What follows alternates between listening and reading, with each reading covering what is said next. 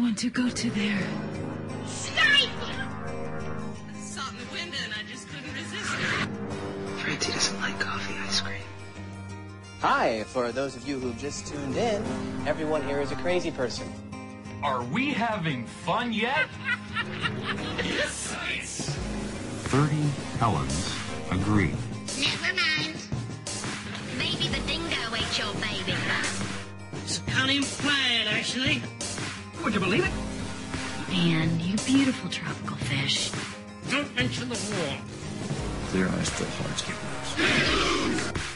Hello and welcome to the Televerse, Sound On Sight's TV podcast. This is Kate Kulzick, and I'm joined as ever by Simon Howell. Simon, it's the end of the year. That means I'm getting sauced. No, I'm not. I am having a beer, though. Yeah, well, it's only fitting. It's New Year's Eve when this is going out. You know, knock on wood.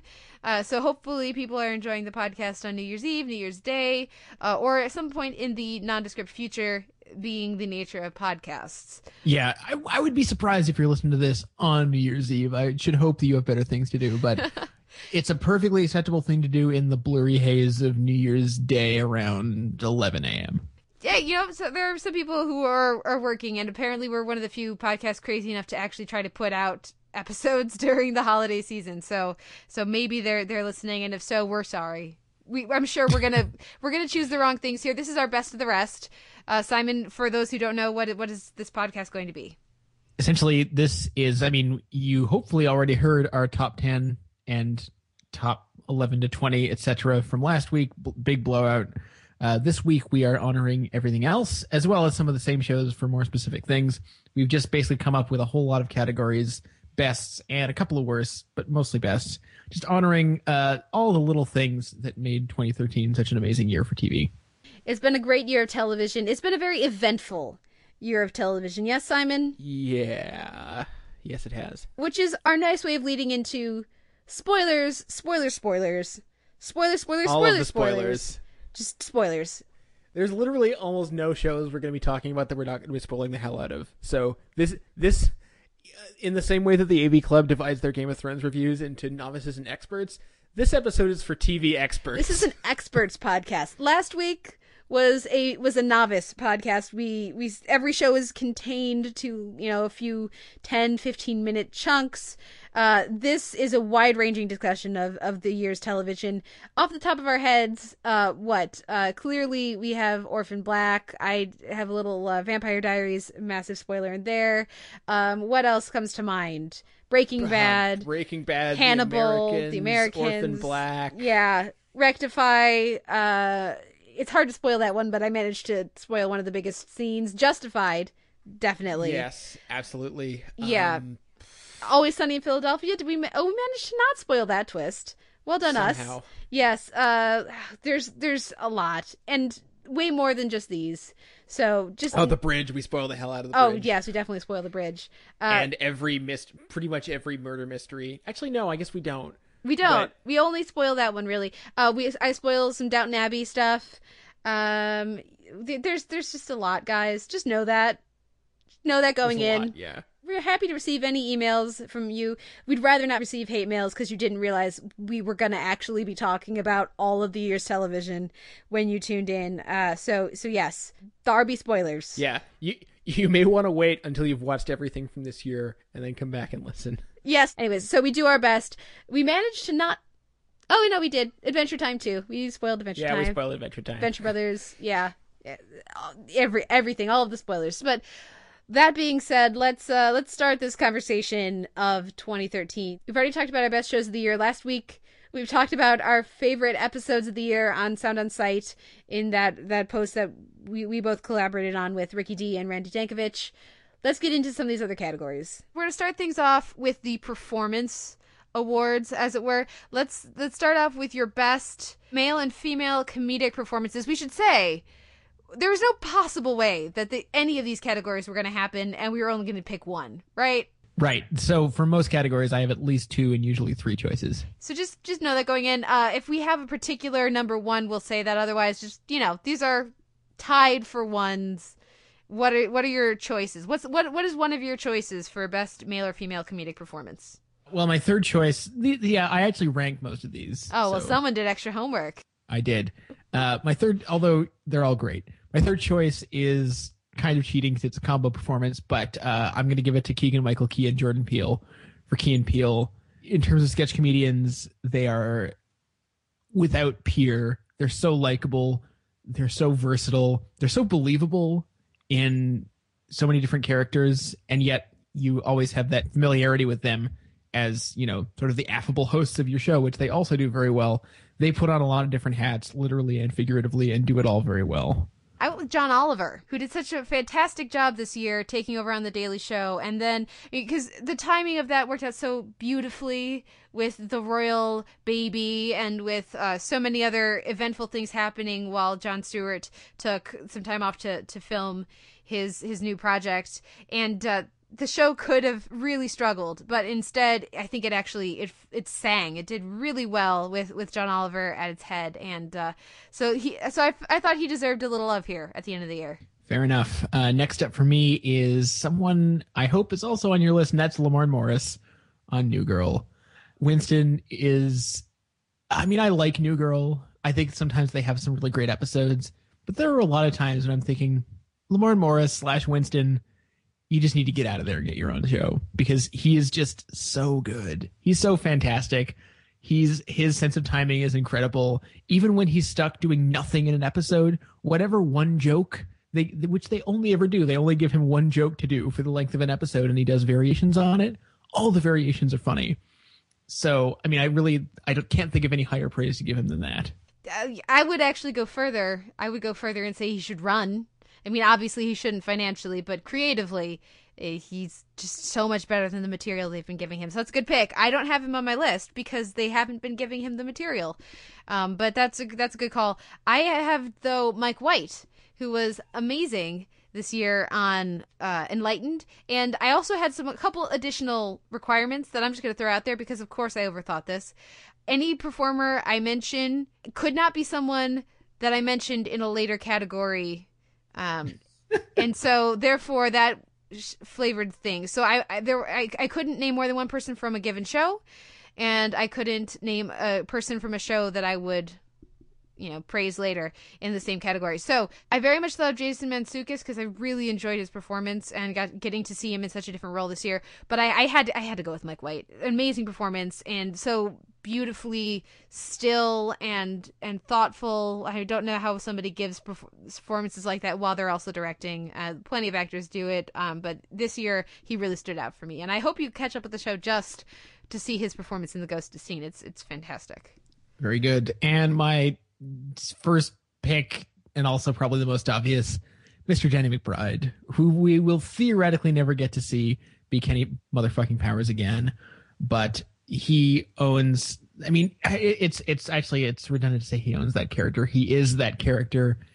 He does a variant on the same thing in virtually all of his projects, and for most of the time I'd fault people for that, but his position in current comedy is unmatched in terms of his mastery of just being such a lovable, horrible person at the same time. You kind of were hinting at this when you were talking about Eastbound and Down in your top 10 in the last episode. Giving him the central position of a comedy series is one of the smartest things HBO has done in the last 5 years. I would actually like to see him try on some drama next, because in the rare occasions I've seen him in something even vaguely dramatic, like All the Real Girls, he's actually been quite good. So I'd like to see him maybe tone it down and show people that he's got range. But even when he's doing the same old thing, I just find him totally irresistible. Yeah, he's great. And I agree with everything you said. He's not my last pick. That is Rob Lowe in Behind the Candelabra, because I have not laughed that hard at 2 minutes of screen time in a very long time. I didn't feel right putting that into a cameo category since it was a mini series, so I had to give him some love as one of my favorite male comedic performances. Just, I know the makeup was a lot of that, but also his physicality. It's just, that's one of the most memorable images of the year for me. You're kind of looking askance though. Were you not as big a fan? No, I think cameos happen in films all the time. I don't see why that shouldn't count as a cameo.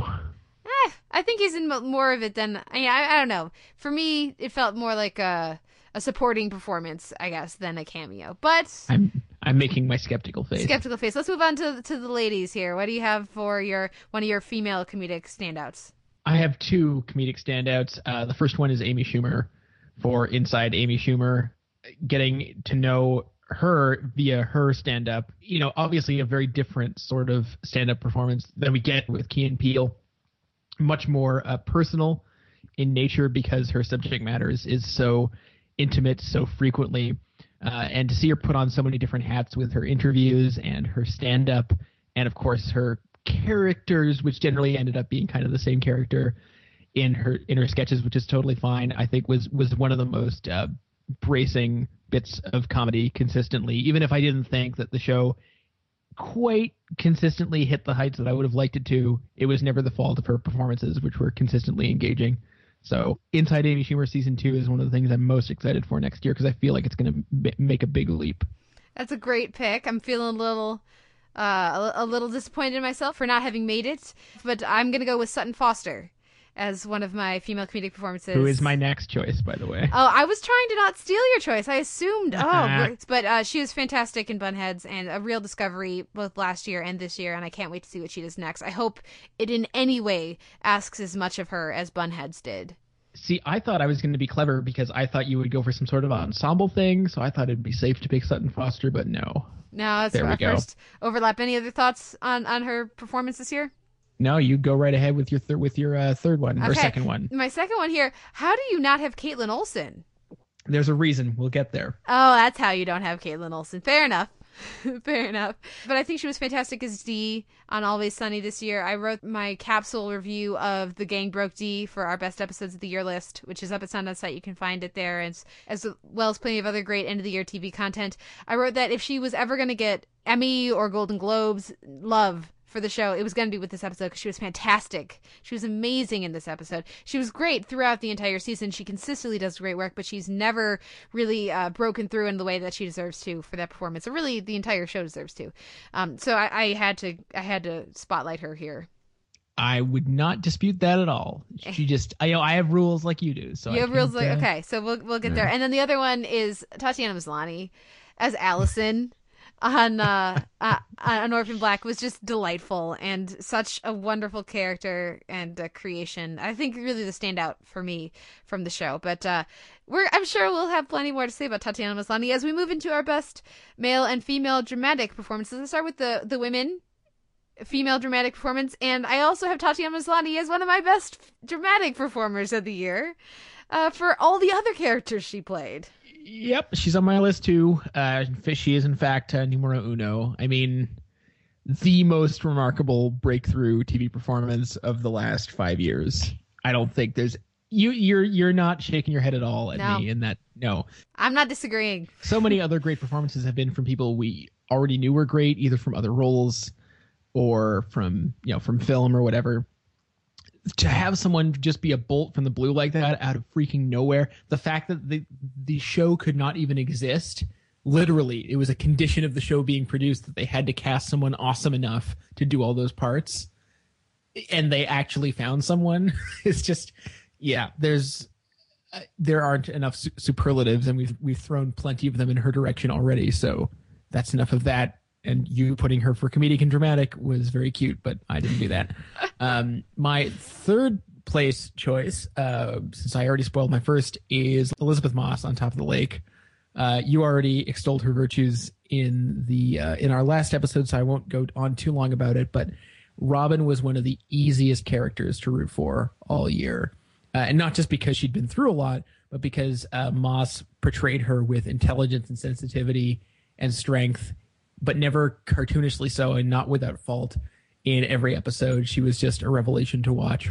Yeah, I do not disagree. I think she's amazing, and that's why she is another of my picks. So there's more overlap here than there was under comedy. Okay, and I feel like I've already gone on enough. Amazing. And if we're going to say dramatic performers, I think if you want, theoretically, she could also count for her work on Mad Men this year, which was also fantastic. But I gave it to her for Top of the Lake. Who is your second place pick?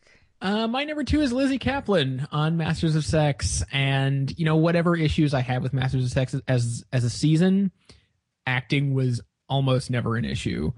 And for that matter, dialogue was never an issue. It was always in, the greater details of the plotting. So many of the details of the show worked, and the main performances always worked. I think Lizzie Kaplan finally got the post Party Down role she so richly deserved.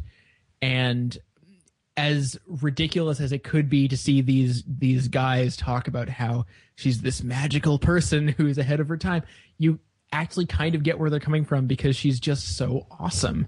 I was reading a little bit about her doing research on Virginia Johnson, and she's just so obviously in awe of this woman, and she embodies that with such respect, but also without deifying her, making her into this impossible person. She's walking a fine line, and I think she is. I'm so glad that a whole other set of TV viewers are going to get to see her in a whole new light, because I think she's fantastic. I agree. She's not on my list. But I do think she was fantastic. It was a year of great performances. I wanted to give a little bit of love to Michelle Fairley because, yes, I didn't have Game of Thrones in my top 10. It barely squeaked into my top 20.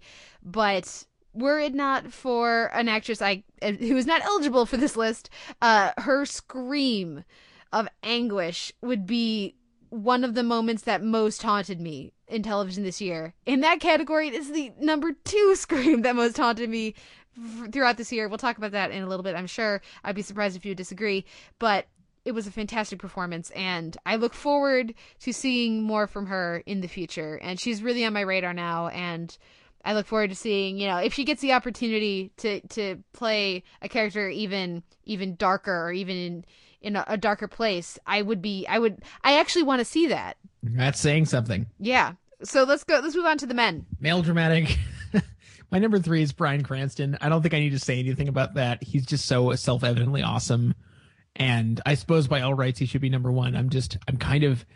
Everyone knows how awesome Breaking Bad is, and we've said so much about it that I'm almost kind of bored talking about it. Well, you stole a couple of my picks last time, so I'm going to steal one here. Aiden Young. Yes, you did steal one of mine there. Yep. Fantastic. We've already talked about it last week. Go ahead and listen to our discussion of Rectify on our Best of the Year podcast. But just truly, and this for me ties in with Tatiana Maslany's achievement this year as well. It's such a hard job. There are obviously most of the characters that really resonate with people. It's a difficult role. Either comedy or drama. Usually if it's a particularly memorable or very truthful character, that's going to be something that the actors really worked towards getting. But I feel like you got to give extra points for effort for his character as still as Daniel, and as internal as that character and that performance really was. Yeah, it's a masterpiece of interiority, and just the fact that, I don't know if this, I feel like, yeah, this is safe to say, just the fact that he had the option of knowing whether he was offered by the showrunner the answers to the show's questions, and he opted not to hear them. That, to me, that's the performance right there. Yep. Okay, so who didn't I steal from you? Oh, I don't. Is that all you got? Oh, I got plenty more. I have Oliphant. I'm guessing he wasn't eligible for you. I'm sure I've said enough about Oliphant, so I decided not to select him. Yes, Timothy Oliphant, amazing performance, especially everything he got to work with as Raylan dealt with Arlo this season. Just him sitting in a chair in the front yard as You'll Never Leave Harlan Alive strums in the background. An amazing performance all season. Comedy, drama, all of it. Timothy Oliphant. So the other pick I have is Simon Merrills. Good choice. From Spartacus.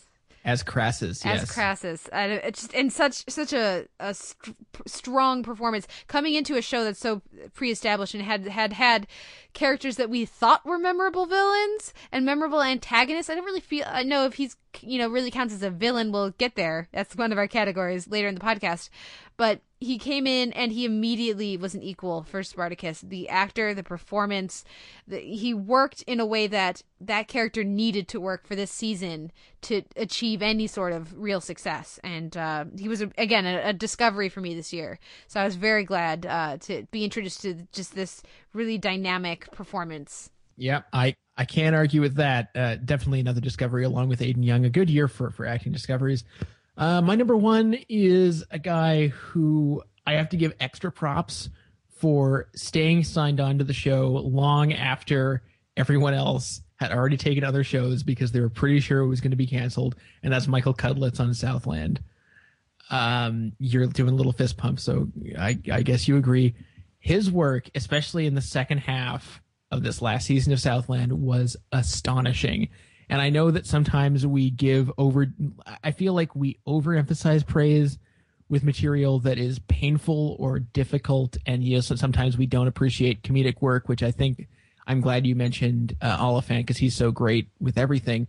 But the depths to which Cudlitz's character, I mean, the things that he has to face and the stuff that he goes through, and the fact that we're there with him every step of the way, is part of the reason that some of it is so harrowing. And I think it's going to be a goddamn shame if he doesn't get another incredible role very soon.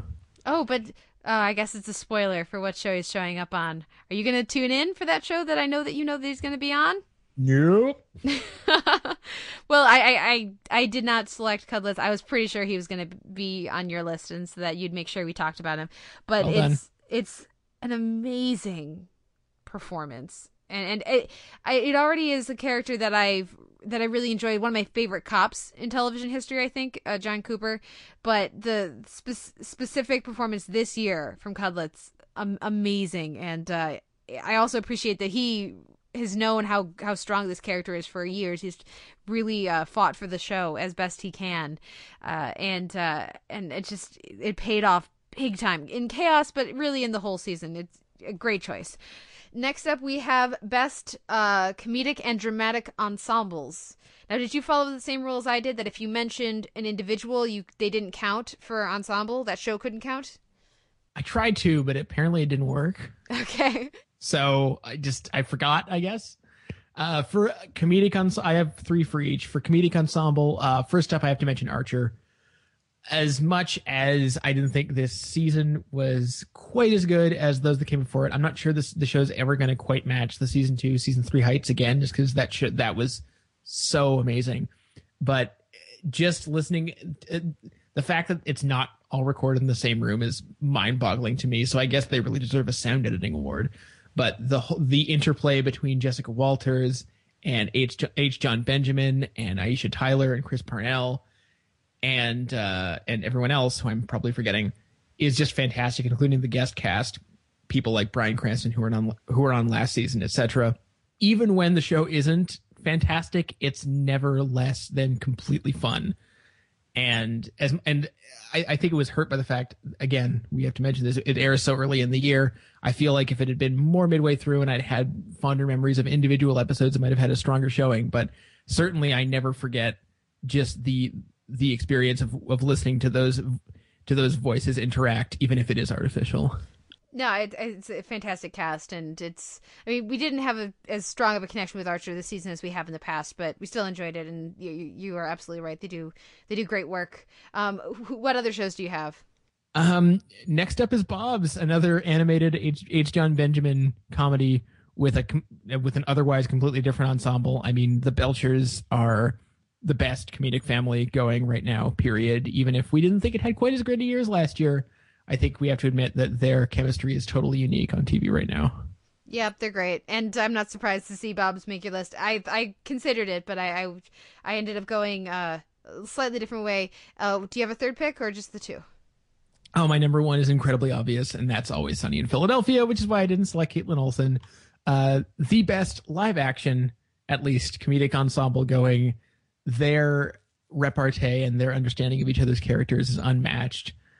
And I just hope they can keep going from strength to strength, as they did for most of this most recent season and not so much the season before. Yeah, they're fantastic, and I look forward. I'm hoping that next season is just as strong as this season, maybe even up to season 7 heights. That'd be great. But certainly they put in a lot of good work this year. My comedic ensembles are Eastbound and Down, Veep, and Orange is the New Black. That's who I went with. Yes, it's a little predictable if you listen to our show from last week, but I do think because I was going to pick Danny McBride from Eastbound and Down, but it really occurred to me that I don't know how well that character works in a vacuum. I think having just the right cast playing off of him and building these relationships between Kenny and April and Kenny and Stevie, and even bringing in Ken Marino this year and some of the other guest actors that they've brought in, I think it really is an ensemble that that makes that world come together. So that's why I chose them. Veep just isn't as good as its ensemble yet. I think each of the performers does really well and does some of their best work of their careers on the show. And I think there's a lot more potential that hasn't quite been tapped into yet. But I mean, I can think of memorable moments and scenes for pretty much every character this season from Veep. And it was, again, the episodes as a whole didn't always come together, but each of the performances really worked for me. So I think I put that more on maybe the writing or the directing than on the performances themselves. I think it's a great ensemble there. And then Orange is the New Black. I just listened to our talk from last week, or to our season spotlight with Ryan McGee, because that whole cast works so well together. They bring out all these great connections and relationships, and I have trouble singling out a single person from that cast. I thought of a couple came to mind, and then I just said no, I've got to give it to the entire ensemble. The thing with ensembles and Orange is the New Black is I always get tripped up on whether or not that's a drama or a comedy.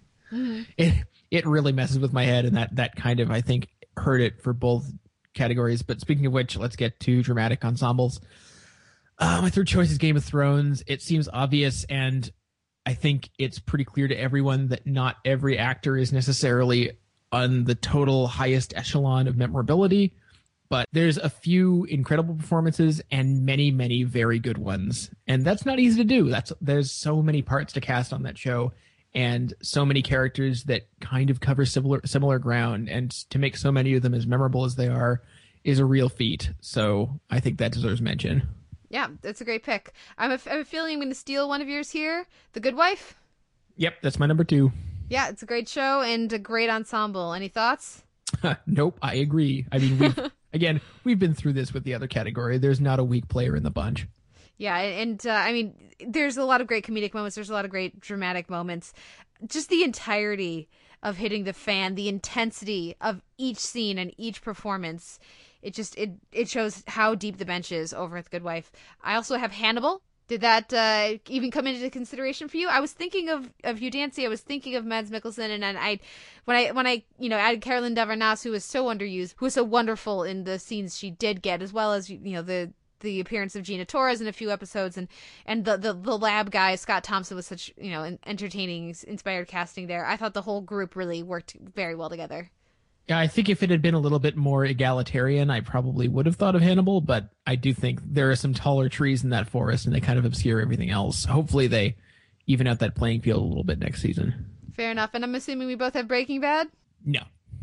Wow. Okay, well, I have Breaking Bad. Oh, sorry, you had Bryan Cranston. Okay, so I have Breaking Bad because that ensemble is amazing, and I couldn't choose between Cranston and Anna Gunn, so they had to go on ensemble, and the rest of that cast ain't too shabby either. And they all had great moments this season, from Betsy Brandt to Dean Norris to Aaron Paul. Everybody had at least a moment to shine. It was a true ensemble piece this season, and I really enjoyed it. So who do you have then?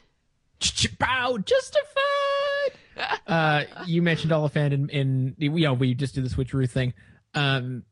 Everyone on Justified is incredible, and this season everyone got a chance to shine. That's just about it. I hope they keep that up next season. If you're not watching Justified, as usual, you are incorrect. I'm not sure which of them is cracked. The nuts? You're cracked. You're nuts. I've heard it both ways. The right way and then yours. I've heard it both ways. Let's not open any sores. I've heard it right and wrong. Don't dip my thong anymore.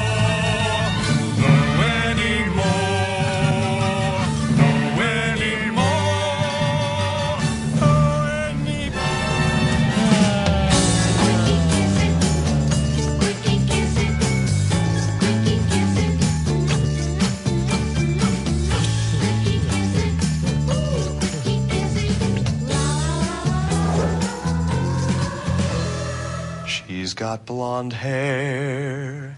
She's perfect in every way. Feet not too large, not too small.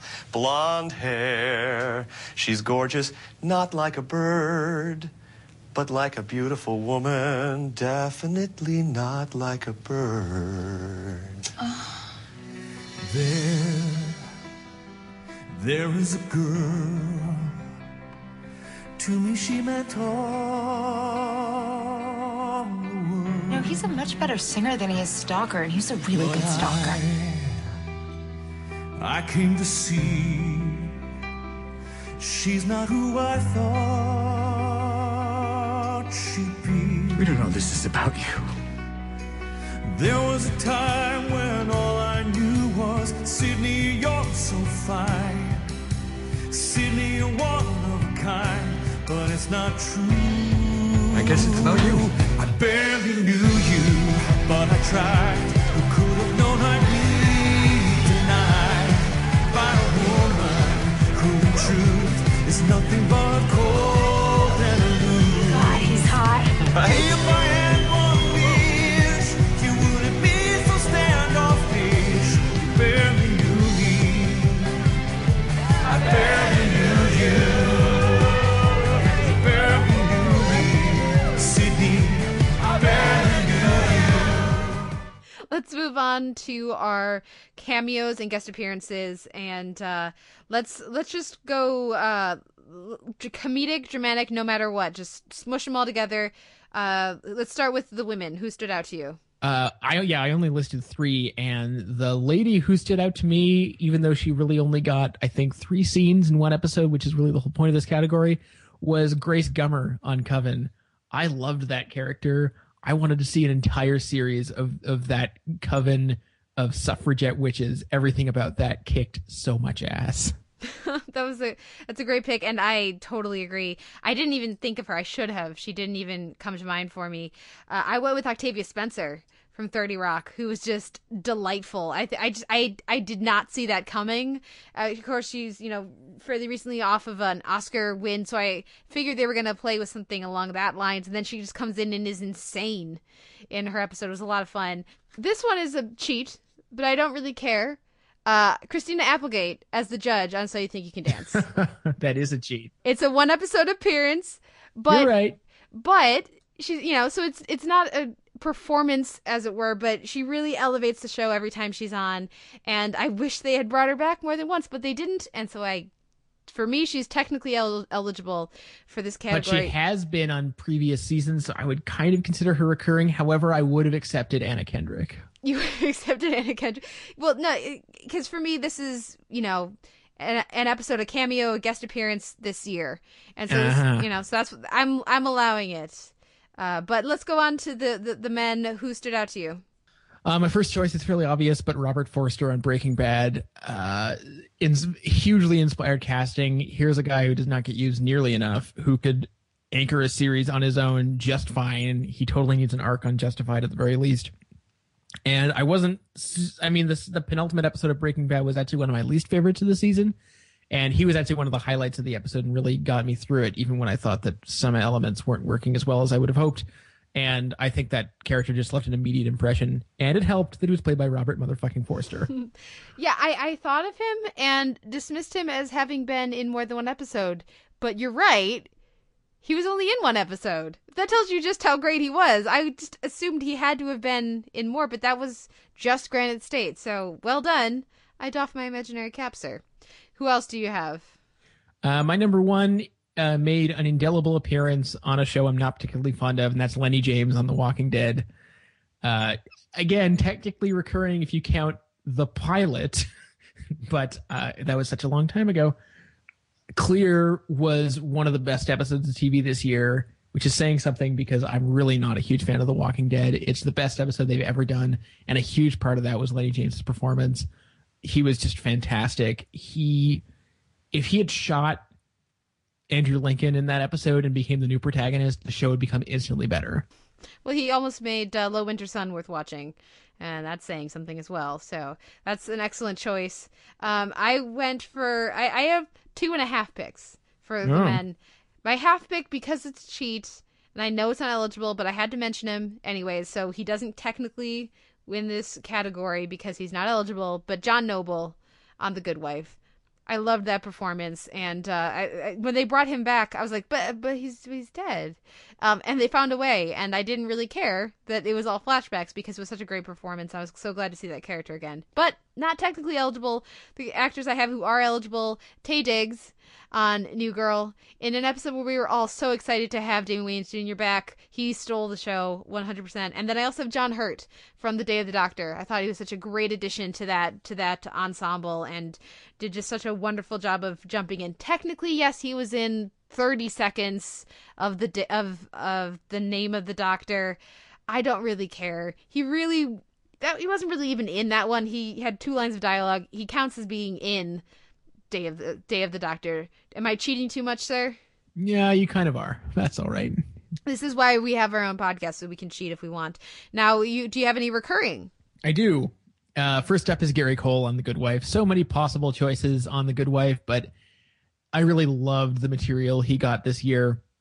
And it's unusual to see him play a character who's just so warm and cuddly and friendly and just almost totally without edge. And it sounds like I'm putting him down in some way, but I don't mean it that way. It's just he just exuded such warmth and love, which is not something you would traditionally expect of a Gary Cole character. I always think of him as just a snide badass, like in Pineapple Express or something, and to see him express a totally different side was so nice. And every time he turned out to be a good guy again, when they flirted with making him not a good guy, it was a relief every time. Yeah, that's a great pick. A lot of fun. Always enjoy seeing him pop up on my TV, and as that character in particular, it's, like you said, there's a warmth there that it's just nice to see Diane happy, and that doesn't happen a lot necessarily on the show when he's not around. Who else came to mind for you? Next up, I have Patricia Arquette on Boardwalk Empire. Ooh, good call. I think so. One of the highlights of a fairly middling season, I thought. Speaking of characters who could gladly step in, kill off someone, and take their place, every scene where she showed up was a little bit more interesting than the one that came before, even if she wasn't physically present in the same room as those characters, which she usually wasn't. She was a breath of fresh air in a season that really needed it. Yeah, no, she was a real highlight for me in a season that, like you, I had quite a few issues with. So, but yeah, great. I didn't even think of her, and I should have, because she really saved a bit of that season for me. Who's your final pick? I'm going to go with Gillian Anderson on Hannibal. Mm-hmm. Hugely inspired casting. I was so glad she had time for that role amidst doing the many other things that she does. And something that wasn't a period drama or a prestige miniseries over in Britain. That character is so beautifully enigmatic and strange and wonderful, and really added a dimension both to the show and to Hannibal's character in particular, and did a lot to flesh out his personal history without being too blatant about it. It was just a beautifully written and performed character. I absolutely agree. It's a great pick. It's a great pick. Now, who I had, I just have a handful here. Of course, Patton Oswalt on Justified. Feel like it's been said enough times, but he only showed up for a few episodes. Margot Martindale on The Americans as Claudia. Good choice. Good choice. So amazing, and her show needs to die already so she can go back and be on that next season. I don't know what the situation is with that, but oh man, I really am hoping that she's able to show up.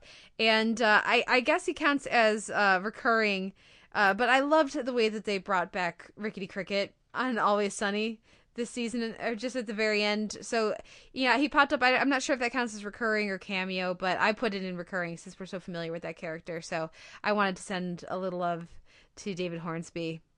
There are a few other people that I would like to pick, but that I am saving for a future category. So the final person I will pick for best recurring is Molly Shannon on Enlightened, who was just delightful. Every time she shows up, I always underestimate Molly Shannon. I tend to too closely associate her with her years on SNL, which she was a fantastic addition to the show, but often the characters that she played there I felt were overused, and so there was a problem with the show when she was on it. Many of the characters during that era of the show, at least to me, were run into the ground, and so I tend to always associate her with that first. But whenever she shows up, she was on an episode that didn't really air of Hannibal this year, but she was also great previously on Pushing Daisies. She's been on many things, but she shows up on Enlightened this year, and yes, Laura Dern's giving a great performance. Yes, Mike White does a great job. It's a great ensemble, but she really clicked, and that character and that performance really clicked for me in a way that I was I was surprised by. And I think I'm finally at the point where I no longer underestimate Molly Shannon, and I wanted to give her a little bit of love here. All right. Next up is best reality person in reality. Personality, yes. And I do have a worst. This is the first category for which I have a worst. I think you know who it is, who they are, and that's the Afghanimals. Yes. Well, that's totally fair. I was thinking more about hosts than contestants. If I'd been thinking of contestants, we would have spun out in a whole other direction. But I think my reality pick was the same this year as it was last year. It's Padma on Top Chef. She's just so great. And not for any of the normal heterosexual reasons you might think. I should say heterosexual male reasons. She's just so delightful to watch in the things that she does not say. She is just the master of non-statement. She's been doing this for a long time, and it's paid off. She's just so much fun to watch on Top Chef. She's traditionally the most fun part of a show that is generally fairly enjoyable. Although I do want to mention, since I'm talking about Top Chef, that another cameo contestant who I have to mention now is Dr. John, who was on a few weeks ago and was spectacular in a completely unintelligible sort of way. Yeah, Dr. John is one of my picks for best reality personality.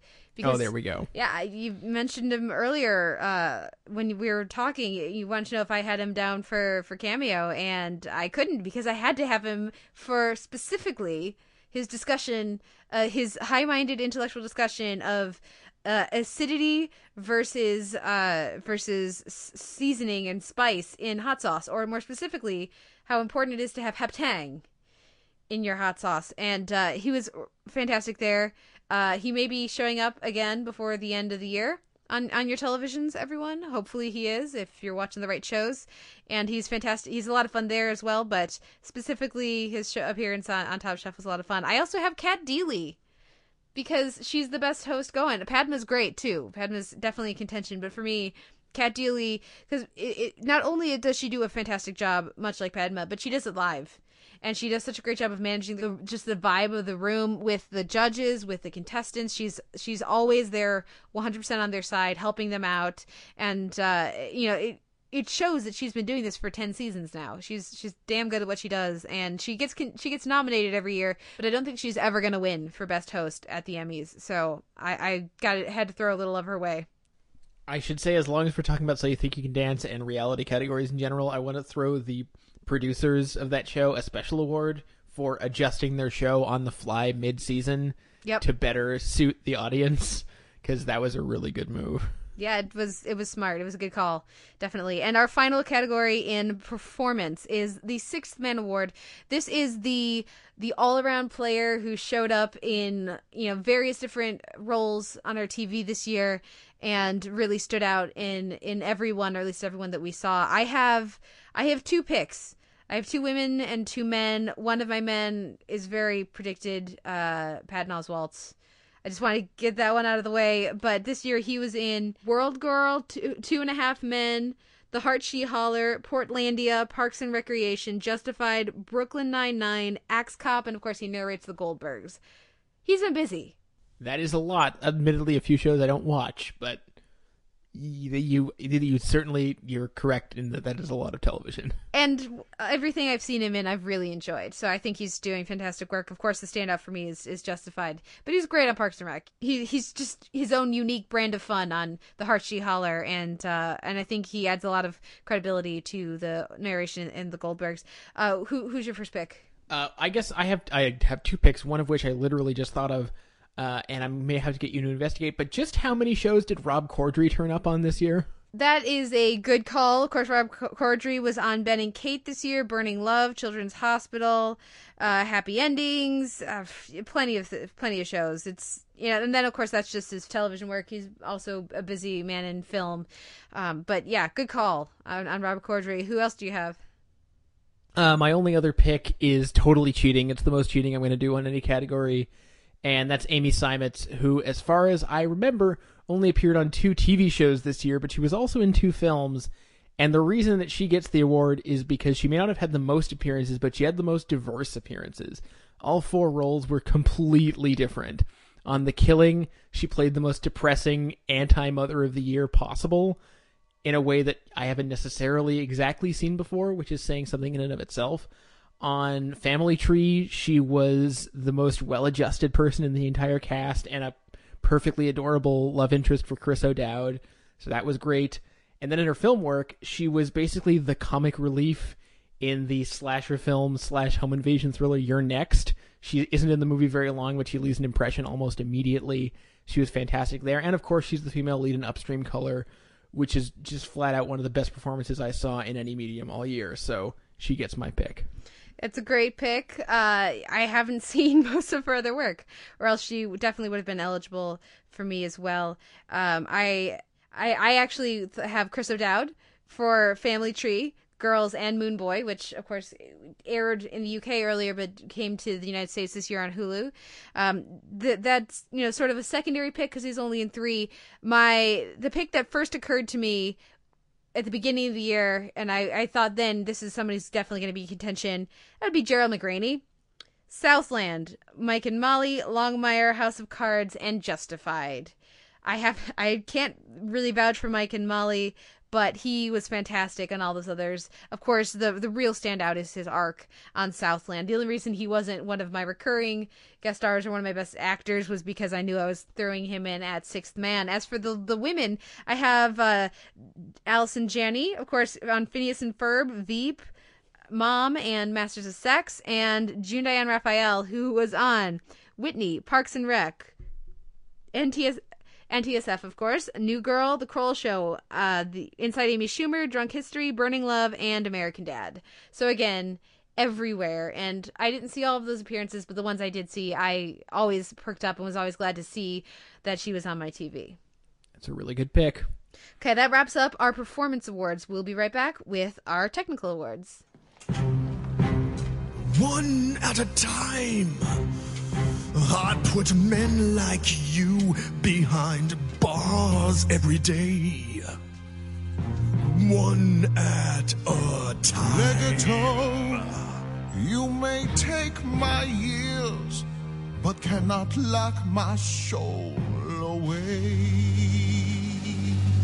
Oh, the years I had to run. I've chased you through the so years. long ago it all now began. Your journey's at an in end. the shadows on my you will shame. pay for what you've done. But was I ever to Death blame? would be your only friend. Do I let this fight end now? Do not interrupt just me. to end this life of Let pain? me finish what I need will to say. The end be welcome now? Fine, I'll let you finish will first. My journey be in vain? Don't let me get in your way. I only stole a loaf of bread. I am finished all now. I needed to survive. Okay, now it's if my I turn. end up in your cell, Can we have some give and take? I have stayed alive. Let me get in a word at least. Do I tell him that I love him? Do I tell him of his child? Now where did this bitch come from? I have no idea. One at a time.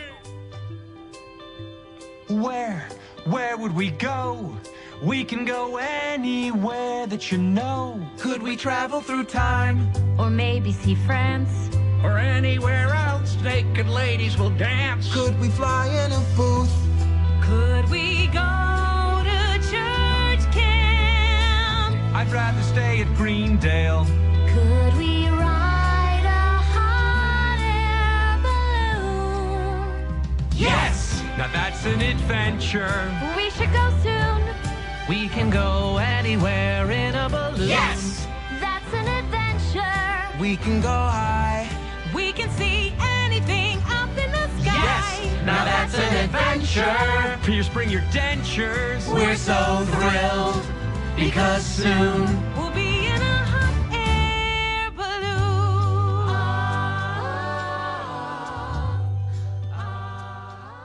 Next up are our technical awards. So we're going to start out with, well, first let's start with a bit of a just PSA here.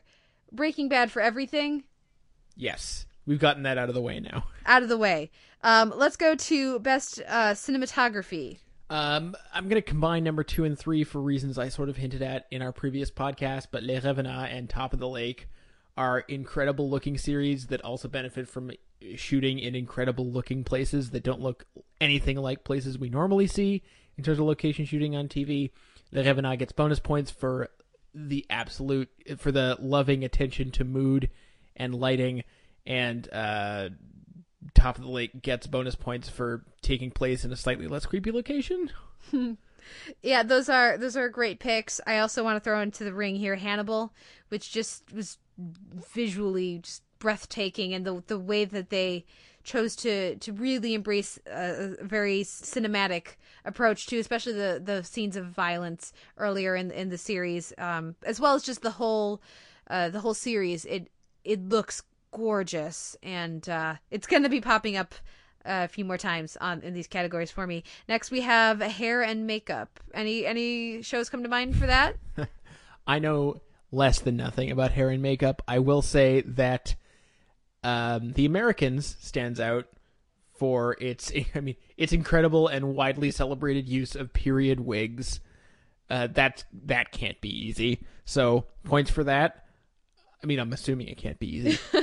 Of course, any discussion of makeup, as well as our next category, which is costuming, I think has to go to Mad Men, which, I mean, not too many shows get the Tom Lorenzo treatment every week and can stand up to it, but Mad Men can.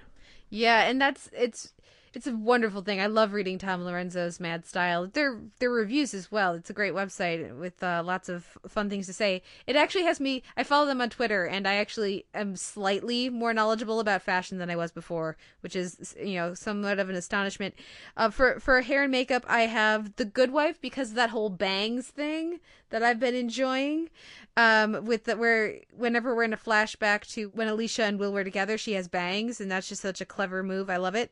Boardwalk Empire, daughter Maitland gets an unfortunate reaction from Narcisse, and the makeup on that was hard to watch when you see her face after she's been beaten. And then, of course, Game of Thrones, because I thought they handled Jamie's stump actually pretty well throughout, so I wanted to give a little bit of little love there, as well as, of course, there's plenty of great hair and makeup on Spartacus, as they're dealing with all of their wounds and things that actually worked pretty well. Let's go to costuming. You already said Mad Men. Yeah, I lumped in Mad Men in there. I'm cool. With costuming, I'm also going to throw some love to Boardwalk Empire. Of course, I absolutely agree with your choice of Mad Men. That's one of my picks as well, but I wanted to give, like you said, trying to keep everything period. So I really do think they do a fantastic job on Boardwalk Empire. And also, again, I'm going to say Game of Thrones. Costuming that whole ridiculously large cast of characters to feel very lived in and very much determined by the different regions. Next, we have design. Which I don't think anything other than Hannibal can take this category. Mm-hmm.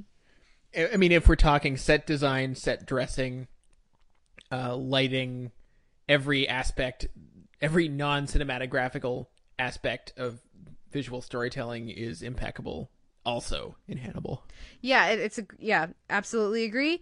I'm also going to throw into the ring, I loved the design of the Sept in Game of Thrones. That's a space that I had visualized for a long time, having read the books, and I thought they did a great job of bringing it to life.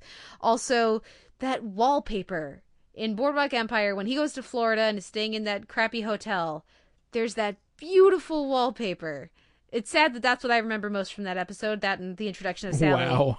But I do. So they know their stuff on Boardwalk Empire. Let's talk action set pieces. What I have one. It was either 1 or like 10. So I have 1. What's your pick? I have 3. Number 3 is obvious, but I have to mention it. The final battle on Spartacus. It's not easy to evoke huge armies clashing on a minuscule, what I take to be a relatively minuscule budget, and Spartacus pulled it off without too much wincing. So I got to give them the credit for that. My number 2 choice is for a show you didn't watch, and that's Banshee. There is a pretty incredible car chase in, I believe, the first episode. Hand to God, it might be in the second, but I'm almost positive it's in the pilot. I was impressed with it immediately. That was a blockbuster level car chase sequence, so good for them. But number 1, I feel like it might be the same as yours, and that's the attack on HQ in Strike Back, complete with rocket launchers and some very practical looking explosions in a major metropolitan area. No, that's you've already said mine, but it's not that one. That was a great pick. Yeah, with the with everything falling down and the mortars, it worked really well. I mean, I feel like under best action set piece, I could just say Strike Back, because almost every pretty much. episode has something. But for me, there was one action set piece that stood out above all the rest, and that was not just the finale of the final battle in Spartacus, but specifically the fight between Spartacus and Crassus. Because when I was watching that, I thought Spartacus was going to win for a second. And he, it made you believe that anything was possible when we knew that it wasn't, when we knew this was a show that was going to stick true to the history. And that is a supreme achievement as far as I'm concerned. So there have been just any number. I mean, circling the wagons, Unjustified, or the bank heist on Strike Back, or Brienne fought a freaking bear. There's been lots of great action this year.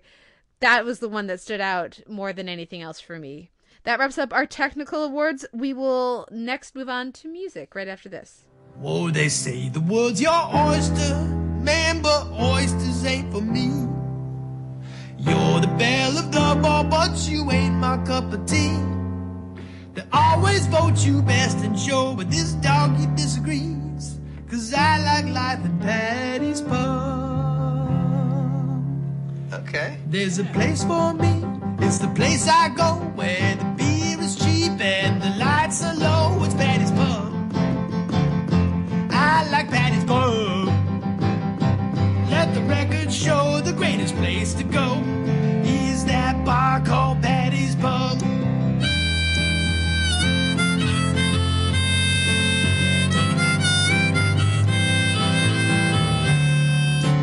I like life in Patty's Pub.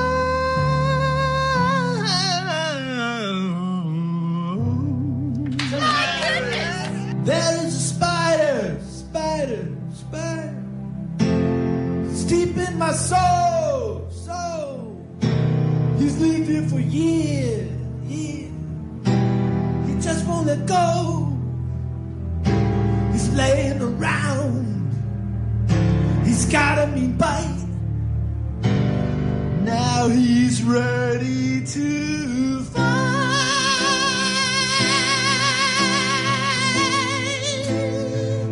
Stand up for what he knows.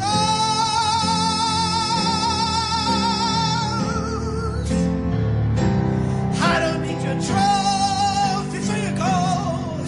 I just want to tell you all, go f*** yourself.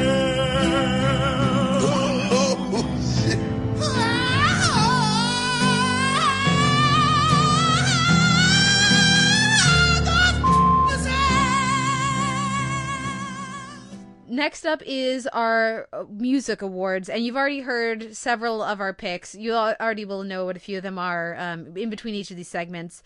But being who we are, we had to have some. Yeah, it's been a great year for music on television. Let's start with our best score.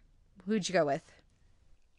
First, best original score goes to The Walking Dead. Bear McCreary is doing... I mean, I didn't even see most of this new season, and I still know Bear McCreary is doing fantastic work.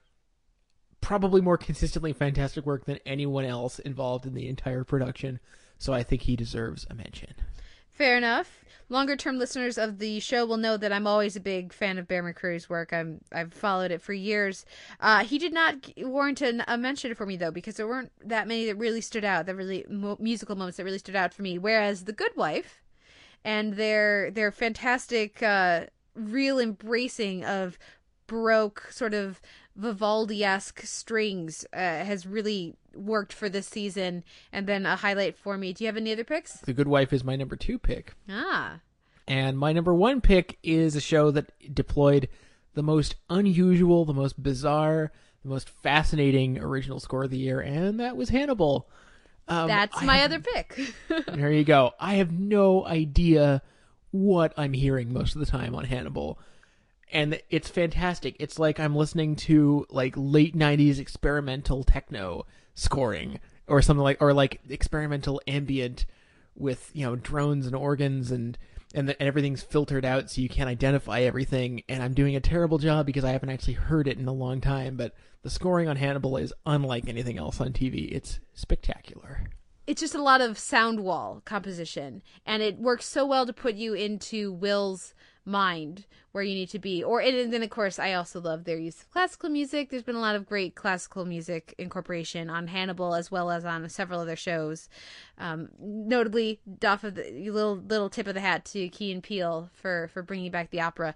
But no, I absolutely agree. It's very specific. It's the kind of composition I enjoy. I know not everybody does, but I like that they take a bold hand with the composition on Hannibal. Best soundtrack / music supervision. Music supervision. Number 3 for me is American Horror Story. I love the way that they fold in pre-existing music into the plot.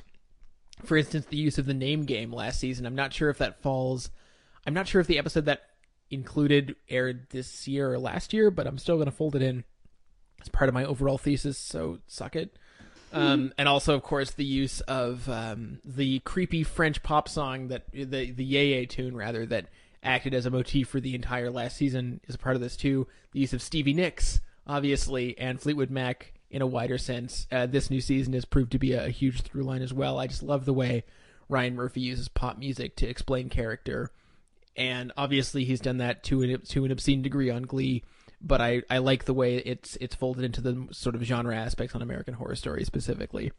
Yeah, no, it's a great pick. I went with a similar pick as far as the use of period or location specific. Obviously, American Horror Stories uses a lot of New Orleans, either based or inspired kind of music. And I went with The Americans, which has had just fantastic period specific music that really is very memorable and also sets the tone incredibly well. That's a soundtrack. I don't really buy soundtracks very frequently, but that's one that I feel like I could get some heavy rotation out of. Mm-hmm. I mean, In the Air Tonight and the pilot alone. Yep. Great stuff. Damn. Yep. Yeah, that's something that'll make a TV show stick in your brain. My number 2 choice is actually Rectify, which I didn't think of it much at the time, but did some really interesting deployment of tracks here and there, not only because they're tracks I happen to enjoy, but because of where and how they happen. And I had to give it extra points for something I found out about later. There's a song that's deployed at the end of the 2nd or 3rd episode called Shark Fin Blues by the Drones, an incredible Australian garage rock tune. And when I heard it in the episode, I thought, this is a great song, but I don't really know why it's here. And then later I was reading an interview with Aidan Young, who was talking about it, and he said, well, this song is foreshadowing my relationship with Teddy Jr. 4 episodes from now. And I thought, that's awesome. That's pretty great. Rectify earns a place for that. Yeah, I have Justified, which is sort of like the Breaking Bad and of course pick. So it's a little less interesting. But again, I always love the music that they use on Justified. It's always going to be something that sets the tone perfectly. And I also had to throw in Boardwalk Empire because the daughter Maitland character and the music that has come from that has just been gorgeous all season long. It's been wonderful to see an excellent singer in that role. I wish they had given the character anything to do for most of the season, but hey, at least she got to sing and she did it really well. Yeah, fair enough. My number 1 is a dual pick. I mean, the actual pick is Treme, and it's not even fair. Yeah, it's not even fair. Okay, so that's Treme with And of course. And of course Treme. But I'll also mention its fellow HBO brethren, Eastbound and Down, which I get to do for the last time. Jody Hill is a true crate digger. Either him or the music supervisors he works with, I'm not sure, although it extends to his film, so I'm going to assume it's him. Sorry if I'm not giving anyone enough credit. He digs up some real gems, some really obscure, dirty-ass hip-hop, really obscure deep cuts on 60s and 70s rock records, all the way up to stuff you'd kind of expect. He throws in some obvious stuff every once in a while, but usually he goes for the really obscure stuff, and as a former DJ, I have to give props when that happens. So I'm going to miss his oral sensibility on my TV. There are a couple more, just hint. There's a couple more great musical moments coming for you in the last couple episodes of Treme. So I'm sure you will enjoy that specifically, Simon, and any of our listeners. Keep an ear out for what's coming because it's great. I'm going to miss that show. Okay, keeping on the positive and not sad side of things, let's move to theme song. What was your favorite new theme song of the year? Oh, are we only doing new theme songs this year? Oh, yes. Oh, no. Well, in that case, I only have one pick because I was gonna mention. Go ahead. Treme is always in there, and if I didn't select it last year, I want to mention again Adventure Time, which has a theme song. As far as I know, it's the only show in existence that has a theme song performed by its creator. So I think it deserves props for that, and it's so perfectly fitting for the entire series. But for being short and sweet and perfectly fitting with the tone of the show, I'm going to give it to Orphan Black. I always get a little bit stoked when I hear it. It's nothing fancy. It's probably only about 25 seconds long, but it's melodically memorable and timbrally pleasant and gets out of the way, which is more than I can say for most other new theme songs. That is true. That is definitely true. That one, yeah, I guess I don't remember it. Maybe it's been too long since I watched it, but that one didn't stand out to me. What did stand out to me, I don't know that I love the credits that go with it, but the theme song that I enjoy is The Americans. It's appropriate. I like the melding of the East and West, and I that goes to my classical music nerdery with the Mighty Handful and all that. But anyways, I enjoyed the theme song to The Americans. Is my new favorite, I would say. What about opening credits? Opening credits. Luckily, these are all new, sort of. Number 3, I'll give to Hannibal. Again, it's I kind of can't separate the intro from the sounds in this case, which again, do you call that an intro theme? You certainly can't hum it. But Hannibal does benefit from a very memorable visual, and again, anything that sticks to around 30 seconds gets immediate points from me. That being said, my top 2 choices don't, so I'm being a huge hypocrite. Number 2 is another theme you can't hum, but they do a great job with the visuals every season. That's American Horror Story, not a new show, but a new intro. Yeah. Terrifying intro. Honestly scarier than the rest of the show. Yeah, definitely scarier. Points for that. And best new intro, honestly, Sleepy Hollow has a kick-ass intro. Yep. It's on my list. It has a really kick-ass intro. Yeah, and it explains the story in a very straightforward way. I actually like the theme song too. I think it fits very nicely with the aesthetic and of the show, but also just of the design of the opening credits. I also have Strike Back because it's just fun, and it's not new, but it's new to us because we discovered the show this year. So the Strike Back theme is fantastic, and intro. Yeah, the whole it's a lot of fun. Before we move on to our next category, do we have any worsts? We want to chime in here. Worst theme song, worst credits. What comes to mind? I have 2 specifically that need shaming, and it counts for the theme and the intro. The first one is Masters of Sex. I don't know what they were thinking with that. It's ugly. It doesn't fit the tone of the show at all. It's not a good theme song, and the imagery they're associating with sex here is so corny and so not befitting anything. Oh, it bothers me. Showtime is so bad at this. And you said you have a second one? Yes, I do. And it's Banshee. It's fugly. It's long. It's not good sounding or looking. They need to fix that because it's not a bad show. It does not deserve an intro like that. Let's move on. Ouch. Well, let's get a little more positive here with one of the most challenging categories in the entire podcast this week. Best original song. So many contenders this year. See, when we came up with this, we had 2 separate categories for original song and for musical sequence, and I still do, might I add. You have it separated. I have one big category for those 2 things, with 4 winners. So go for it. I don't know how you want it. Oh, you want to just do that? Let's okay, just do so it. I'll list mine. So this is original or not musical sequence in general.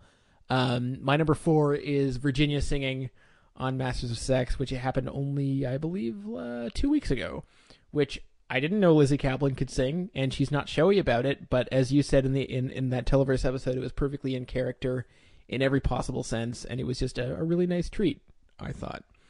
My number 3 choice is something that I think may come up at some point in the future, and that's the Ice King covering, if you might like to call it that, the theme from Cheers in Simon and Marcy. I can't think of an iconic TV theme song being repurposed like that ever, and so I think that deserves some credit. My number 2 choice is, I'm sure, going to be on one of your lists, and that's Key and Peele's Les Miserables knockoff, which, do you remember the title for that? One at a time. One at a time. That was spectacular in every possible sense. But my number 1 choice could only be Charlie on It's Always Sunny in Philadelphia. Which and his one? Ode to Patty's Pub. The first one. Both of those definitely made my list, and that's what made it tricky, is that there are a couple other ones that I felt like I had to mention. So we loved both of those. Of course, those aired the same week because why not? Yes. It was an embarrassment of riches that week. There were plenty on Bob's Burgers. They mostly didn't really wow us. On Always Sunny, there was also that great little Josh Groban cameo about how Dee's not like a bird. And we had, Adventure Time had some fun songs this week. Adventure Time had some fun songs this year. The Oscars had a couple entertaining songs, at least as far as I was concerned. Josh Groban also on the crazy ones, but the one I had to point out, aside from I Like Life at Patty's Pub and the spiders deep in my soul, is Big Bang Theory's If I Didn't Have You, which was just so sweet and funny and endearing and perfectly in character for that scene and the situation that it was used in. I also want to mention that I have not seen, I know I should have, but I haven't seen Rock the Torah. I also have not seen the Neighbors musical episode, which I hear is fantastic. So I'm behind on those, and I apologize. I'm sure they're great. I haven't really seen them. The Psych musical was fun, but there wasn't a particular song that stood out like some of these other ones. As for musical sequence, that was it, right? I combined them. For musical sequence, I mean, you know what else happened this year? Perfect Relationship. It's a perfect relationship on Bunheads, where we started out with Bailey Buntain, the blonde bunhead, singing, and then it transitions into Michelle singing the same thing, and we get to watch her, and it's a wonderful, delightful moment. So I figured I would include that, as well as the Ice King could go here as well, where it's not an original song, but it's a sequence, and it works really well.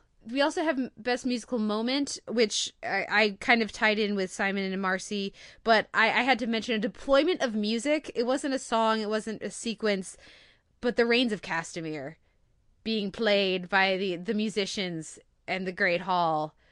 What a wonderful use of music. Do you have any other ones that stand out to you in that vein? Not really. That's an obvious but obviously excellent choice. Yeah, that wraps up our music. Let's move on to dance. Sure. I was thinking back. Obviously Thinking and Dance had to be in here, and I was thinking back, and I always have trouble recalling the specifics of competition shows, but I did remember the blindfolded routine, so I feel like that should be in there. Well, especially because poor Jasmine didn't even make it to the final 6 or the top 12. I think she was maybe the top 14, maybe the top 16, but she was fantastic, and it was really disappointing to see her get cut so early. That was a great sequence. The waltz with Amy in Fiction also stays in my mind very well. I loved that one.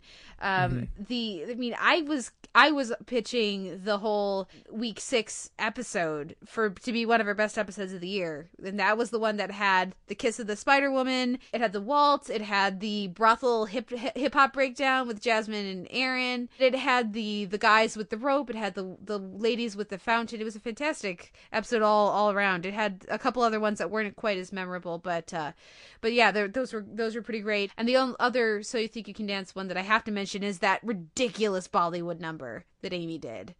Yes, that was a good one. That was insane. Any non So You Think You Can Dance contenders? Yes, I've got 2 more, one of which I'm sure we'll both mention.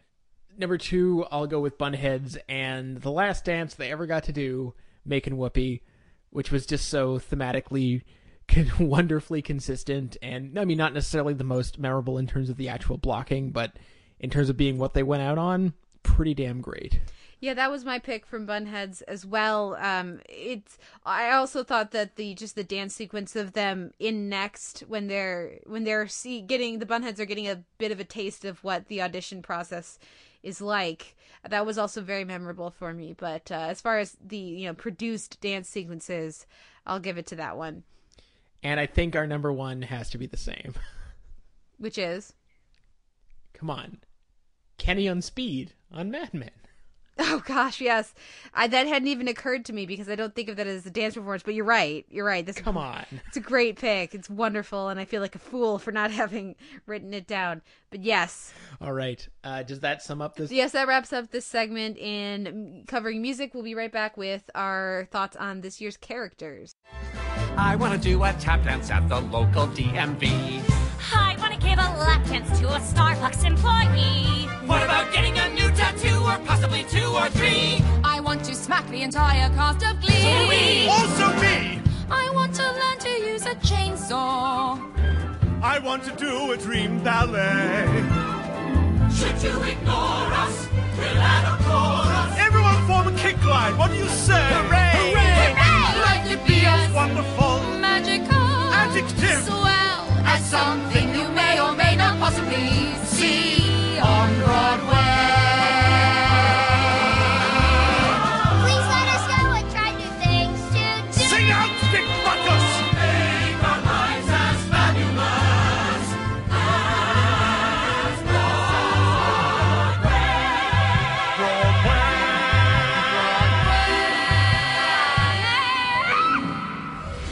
Got the dreams of a man, and it's all part of God's plan. They're gonna lift you up high on a chair while we sing and dance the whole round. You're gonna know every word, you're gonna know all your prayers. You ain't no stranger, you're gonna rock the Torah. They're gonna lift you up high on a chair while we sing and dance the whole round. You're gonna know every word, you're gonna know all your prayers. You ain't no stranger, you're gonna rock the Torah. I'm gonna rock the Torah. This segment is all about the characters, and we're going to start with the best and worst new characters this year. Who are those few that stand out to you? I named 3 new characters and then realized there was a 4th, but I'll let you scoop that one up. My 3rd favorite new character, again, not necessarily from a show that I'm totally wild about, but I really love the conception of Ichabod Crane on Sleepy Hollow. I really wish he had an incredible show, and I think he's just got an okay show, to be honest. I think people are mistaking a really good character for a great show right now. But, I'll take it because he's super fun. Fair enough. This one's a cheat, but the character's new to me, so I'm going with it. And that's Birgitta Nyborg. I'm pronouncing that wrong, I'm sure, from Borgen, who was a lot of fun the past couple days to get to know. She feels like an interesting combination of Laura Erlock Roslin and President Bartlett, and that's a good thing as far as I'm concerned. So I've really enjoyed getting to know that character this year. Who's your next pick? Obvious and already mentioned, so I don't want to say too much about him, but Constable Bob on Justified, who I really, really hope will appear at least once in the new season. Yeah, fingers crossed. I have another pretty obvious one, Pennsatucky, who was just such an entertaining and surprisingly nuanced character. I'm hoping we get more exploration of her and her background that just takes it from right now. It's a little bit of it's a lot of bit of a cliched background, but I'm hoping that it gets a little bit more exploration next year. What's your 3rd pick? A character you've already sort of thrown praise on, but I get to do it in a totally different capacity, and that's Allison on Orphan Black. Easily the best of the clones, which is not to denigrate the others because they're all special in their own way, but she was the unexpected comic highlight of a show with no shortage of them. And I can't wait to see what she gets up to in a few months. Absolutely. And the final pick I have, and I know you share this pick as well, Bob Benson. People may have noticed and been horrified that we did not have Mad Men on either of our top 20s. Yeah, I know, it's a statement. But while I respected this season of Mad Men, I didn't particularly enjoy it. And the big outlier to that, aside from Kenny tap dancing, and some of the other things that will come up a little bit later here in the podcast, outside of that is James Wolk as Bob Benson, it was just a fantastic performance and also just such a captivating character. I thought the combination of performance and writing was really well handled there, and I look forward to more James Wolk on my TV. Awesome. Next up is Best Villain. Best villains and worst too. I have a worst. Do you have a worst villain? I don't, but I can guess what yours are probably. Yeah, I'm pretty sure you know who my worst villains are. Let's start out with the best. Oh no, let's start out with the worst. Let's get those out of the way. So you go for it. I got Leaky, and really just the mysterious sort of mumbling of gray, not even white noise, but gray noise of villainy on Orphan Black this year. It didn't work. That's the single biggest demerit I have on this season of Orphan Black, and it's probably a big thing that kept it out of my top 10.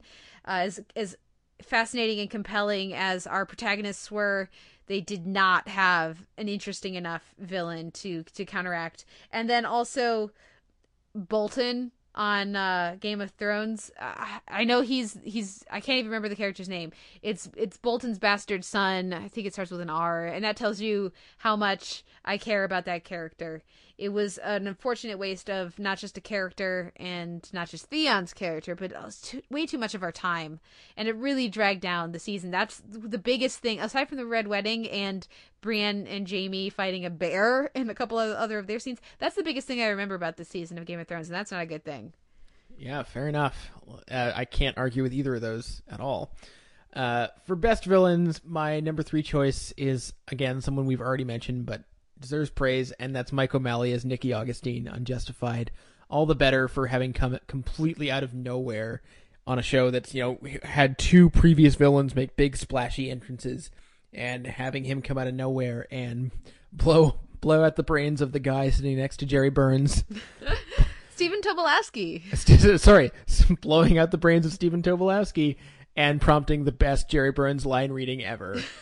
For that alone, he deserves a spot here. Yeah, it's a great pick. My first pick is just very predictable. I'm just going to get it out of the way. Hannibal Lecter.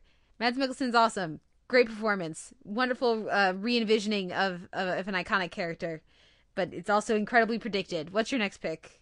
Again, someone that's already been mentioned, but can't shower enough praise on, and that's Simon Merrills as Crassus. Yes, more of an antagonist than an outright villain. But then you remember all that crucifying he does, and you think, yeah, villain. Counts. I went with Tiberius, because I hated him even more. I hated his fucking rapist, terrible, just the worst thing ever guts.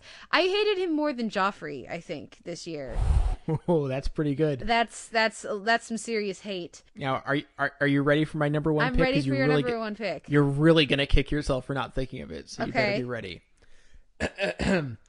The combined forces of government and/or police neglect and/or malfeasance in the context of a capitalist system left to rot by the untethered free market on Treme. That's good. I like it. I went with Augustus St. Cloud.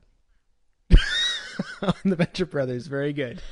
Yes, but I think that's a good one too. And a little bit more depressing, a bit more real if you're gonna get to there. But yeah, excellent pick. Thank you. Any thoughts on Augustus St. Cloud? I found it confusing that fans seem to really dislike that character, because I definitely had a blast with him. Yeah, I thought he was great. That's one of the biggest, I think, along with maybe some of the critic love for Boardwalk Empire, that's one of the biggest splits between my reaction and everybody else's, I think, this year. Next up, we have our best couples or shipping, which I'm not surprised that this was a little easier of a category for me than it was for you. So this could be just buddy duos. This could be couples. This could be potential couples. Which way did you go? I chose one of each, and hopefully nobody gets them confused. So honestly, I don't really do shipping. I find it creepy most of the time. No offense to the 3/4 of the internet that does that. But, and also I find shipping for couples that already exist totally pointless. So I don't understand that at all. So if you're going to be creepy, just go all the way. Anyway, but the only couple that I was really rooting for this year was probably Robin and Jono on Top of the Lake, if only because everything around them was just so horribly unpleasant. And I was rooting for them so much that I thought, when it was an open question, if it turns out you're related, I kind of still want you to stay together. That's hardcore. That's That's as close as I get to creepy shipping. It may actually even go all the way. Fair enough. The only real one I have, well, I guess there's two. One quickly becomes an established couple, but the shipper in me was, as you will remember, hardcore shipping Peggy and Stan on Mad Men this year. Right, yes. So that, we'll see what happens with that, but especially after she raked her boyfriend, whose name, Abe? I want to say Abe. Poor Abe. Yeah, now that that's out of the picture, we'll see if Stan can figure his stuff out enough for that to come together. I just don't really see what you see in Stan. I see first of all, I see the relationship and how Peggy is when she's around Stan. And I like the Peggy that's hanging around Stan. And whereas I didn't like the Peggy who was hanging out with Abe. And I think a big thing of who you choose to be friends with in life and who you choose to surround yourself with is how do they affect who you are? Because everybody's a little different with, any other person. So find the person that makes you the best version that you want to be. And that's probably somebody who should be in your life in some way. So that's, way too serious of an answer for a far less serious question. The other one that I have that's, I guess kind of shipping, they get together pretty quickly, is Celia and Alan from Last Tango in Halifax, who were just so painfully adorable and sweet and perfect and lovely together, that when that was in question briefly, it was traumatic for me. It was very traumatic. So I very much enjoyed the two of them and just watching, how they interacted and all of that. It was just a wonderful arc over the course of that short season. Loved them together. So they're my other couple. My non-couples, I know some people ship Jamie and Brienne pretty hardcore, but they had a lot of great scenes this year. I had to mention them. Just their duo, their partnership was really great. And by the end of the season, when they are going to part ways, that's a big moment as far as I'm concerned. So them, but the more like sort of friend thing, Allison and Fee, right? Orphan Black.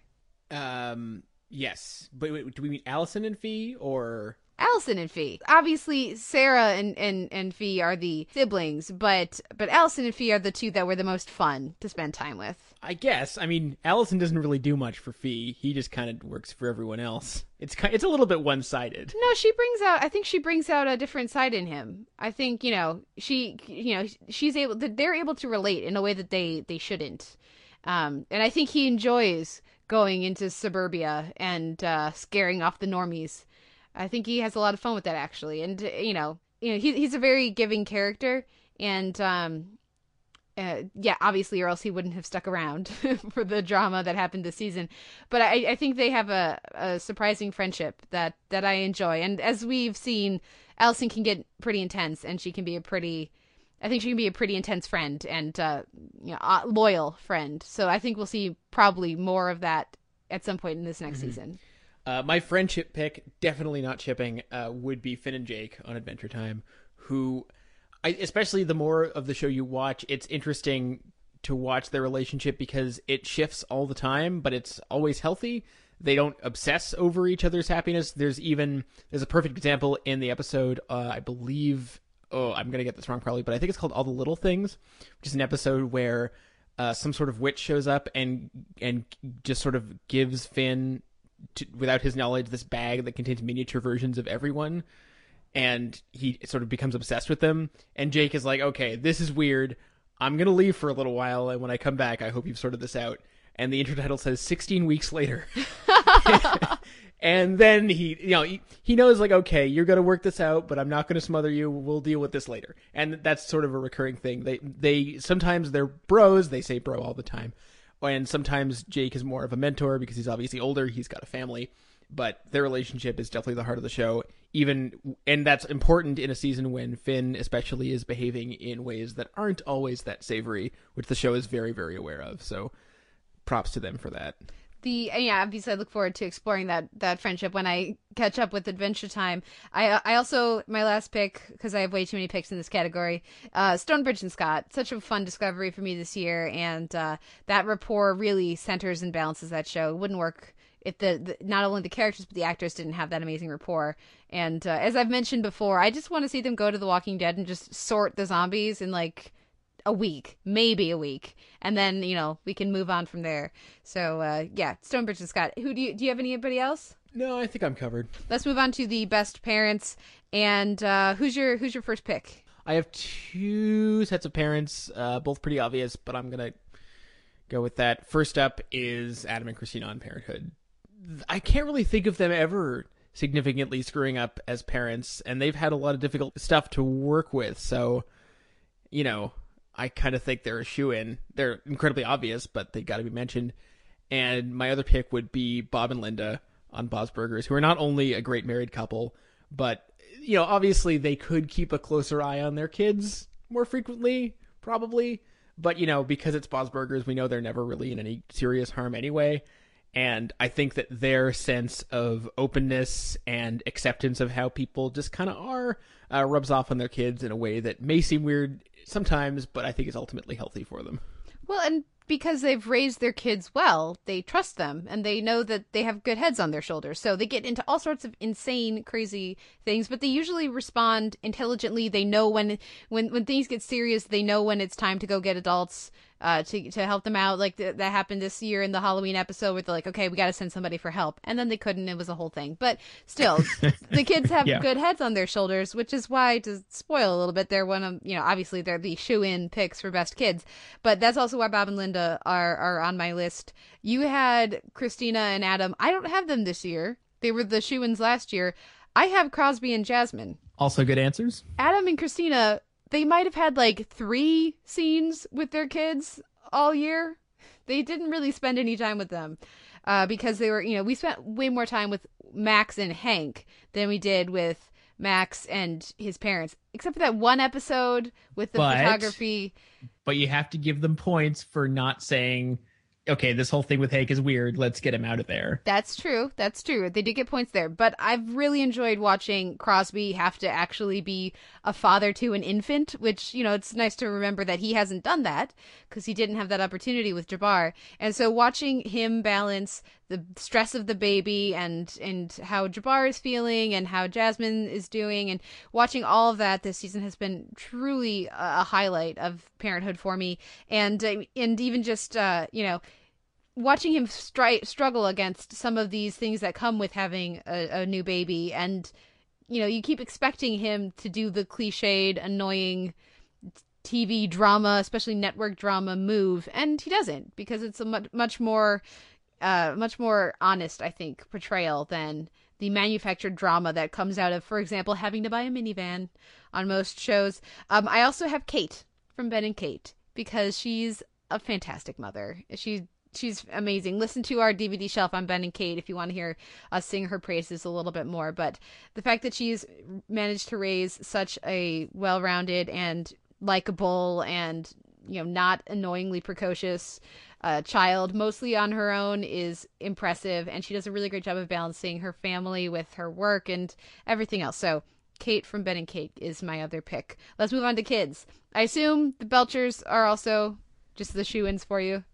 I don't think I named the Belchers, if only because they were just too obvious. Yeah, it was just sort of there. This sort of like the Breaking Bad pick for some of these other categories was like, yes, the Belchers, let's move on. Yeah, I was inclined to honor kids on dramas because historically kids on dramas, A, get the most thankless roles, and B, are the poorest written. I'm not going to actually do worst kids, but there was a real reminder for that with me when I was watching Banshee, which just has a horrible teenage daughter character. And I was like, oh yeah, this is how these kind of roles are usually written.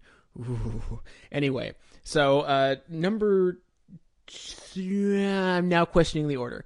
I'll say number 3 goes to The Americans. I wasn't crazy about like a subplot here or there, but in general, I thought the kids were really, really well handled. And I was surprised at, given where things seem to be headed for next season. I think for most shows that would be, I think if Homeland were to try a similar trick with their kid characters, you'd be like, oh, I don't want to watch this. But I think it would actually, I think it's actually going to work out on The Americans. So good for them. Quick test here to see whether your picks are legit. What are their names? Okay. It's sort of not fair because I really don't remember any character names from The Americans right now because it aired in January. I'm just saying, how memorable of a depiction is it if you can't remember that she's Paige and he's what, Henry? There you go. You've remembered. Yeah, but they One of didn't us make my remembered. list. Fair enough, but you have to admit they're pretty decent kid characters. Yeah, they're pretty good. Okay, I like mine better, but what else do you have? Who else do you have? My number 2 is The Good Wife. I think they've always done, maybe with some small exceptions here or there, they've done a great job with Alicia's kids. Named? Whose names? Again, so many characters on The Good Wife. Grace and Zach. There you go. Also not on my list. There was at least a shot and a half of rum in that eggnog. So yeah, okay, not on your list, but I think they also deserve credit. Okay, and your number 1? My number 1 is fucking Victor on The Returned. He doesn't, I don't know if he really counts as a kid because he's technically like 55 years old, but I'm going to give points to that actor and that character for being one of the most memorable of this entire season. Victor was on my list as well. I was pretty sure he was going to make yours. I have an honorable mention to Tui because I actually think that character is fantastic. That's from Top of the Lake, but we don't get as much time with her actually really getting to know her as we do some of these other characters. So I think she was an amazing kid this year and really great performance. I also have Maddie from Ben and Kate. I thought I should have a nice comedic performance on there, and I thought that was a fantastic character. Max from Parenthood, he's had less to do this year, but the scenes he has had, especially that pairing, like I've already mentioned with Hank, and we've already mentioned, I should say, was really effective. And then I had to go back to Sally Draper. Mm-hmm. Kieran and Shipka. She's so good. She got a lot of things to do this year, going off to the girls' school and some other stuff with Megan and Dawn. There was some good material for her this year. Not as much as she's had in other seasons, maybe, but I still think that she is a truly fantastic kid character on television as well as young actress. So that moves us to our next category, decidedly less optimistic and happy as a character like Maddie. More in tying in with Victor here. Who are your best deaths? Best deaths. Spoiler alerts. Not so much for the medium of death, the mode of death itself, but I'm going to give points to The Bridge for its killing off of Goose, or Gus, depending on your pronunciation. Not necessarily the greatest character or the best casting or lots of other things, but points for actually killing him off when I was really quite sure they were going to chicken out. Points where they're due. Number 2, Crixus on Spartacus. If I had to isolate one, it would be that one. It was grueling, and particularly the way that shot was filmed from his perspective, watching her eye. Yeah. Well, not really his perspective, because it was actually his perspective, it would have gone. Anyway. But yes, I see what you mean. Number 1, I have this written down as Take Your Pick from Hannibal. Because there were probably several dozen, and they were all quite inventive and horrible in their own way. Yeah, that's a good overall pick. I also have a sort of... and yes, obviously, let's move to more, interesting picks. The Red Wedding is the obvious choice. Hugely memorable, hugely effective. Okay, let's move on. Same thing with Hank, Breaking Bad. Yeah, amazing. I sort of took that as a given. It's sort of a given. The non-givens that I have for the women, I have Rebecca on Strike Back. I have Helena from Orphan Black. I did not see that coming, and so I thought that was very effective. And the other one I have is Lady Sybil from Downton Abbey. That was just a grueling episode. That episode actually for me was in contention for our best episodes of the year. But no one else had seen Downton Abbey, so we couldn't get any consensus on it. And I really thought that was a very affecting death. Now, for the men, I also had Crixus, and I wanted to I thought really deserving of a mention was Dr. Blake Downs on Children's Hospital, which was a truly fantastic series of deaths this year. And then I had to also, anybody who listened to us talk about this last week will not be surprised by my pick of Arlo on Justified, which was such an affecting and well executed and oh god, I didn't mean it that way. Well handled, shall we say, death in the way of it, not just the shooting and staging of it, but the way it affected all the characters around. I thought that was very well done.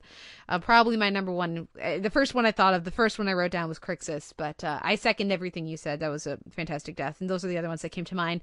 Let's move on to a cheerier topic of Best Badass to round out our characters. This is the Constable Bob Award, yes? Yes, yeah, we're going to just get him out of the way. But my number 3 is sort of cheating because it's more for the actor and my general appreciation of him this year than the character, and that's Ted Levine on The Bridge. I sort of want to transplant that character to a better show and Ted Levine to a better show because just having him and his gruff presence on that show made it at least 20% more enjoyable whenever he was on, and it delighted me to no end about midway through the season when it became clear that he was not going to be the killer. Phew! So that was great. Number 2, I'll give to Melissa Leo on Treme for her years of fighting the good fight on that show, which I assume continues through the 2 episodes I haven't seen yet, and just tirelessly trying to do the right thing even when it's pretty much the most thankless thing in the universe.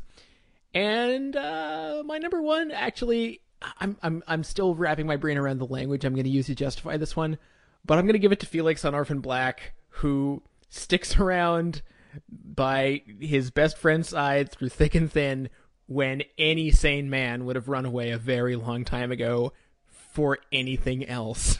That is a fantastic pick. I'll give it to Felix. Yeah, Felix is a total badass, and and we say best friend, but it's a sister. And yes, they are best friends, because that's not always the same case. Best friends, siblings, doesn't always necessarily overlap, and it does for them. But that is such a strong bond, and you're absolutely right. Any sane person would have, maybe grabbed the kid and run, but at the very least, just run himself, and that's a great pick. I'd have just run. Yeah. Spoiler alert. Just spoiler alert. The other picks I have are Brienne. She fought a freaking bear, everyone. Obviously, she's points for that.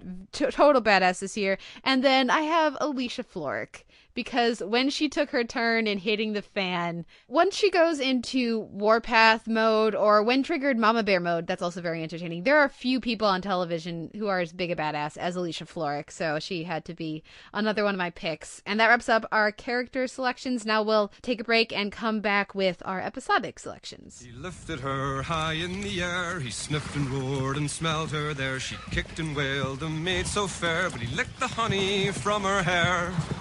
From there to here, from here to there, all black and brown and covered in hair. The smell of that girl, the summer air, the maid and the fair.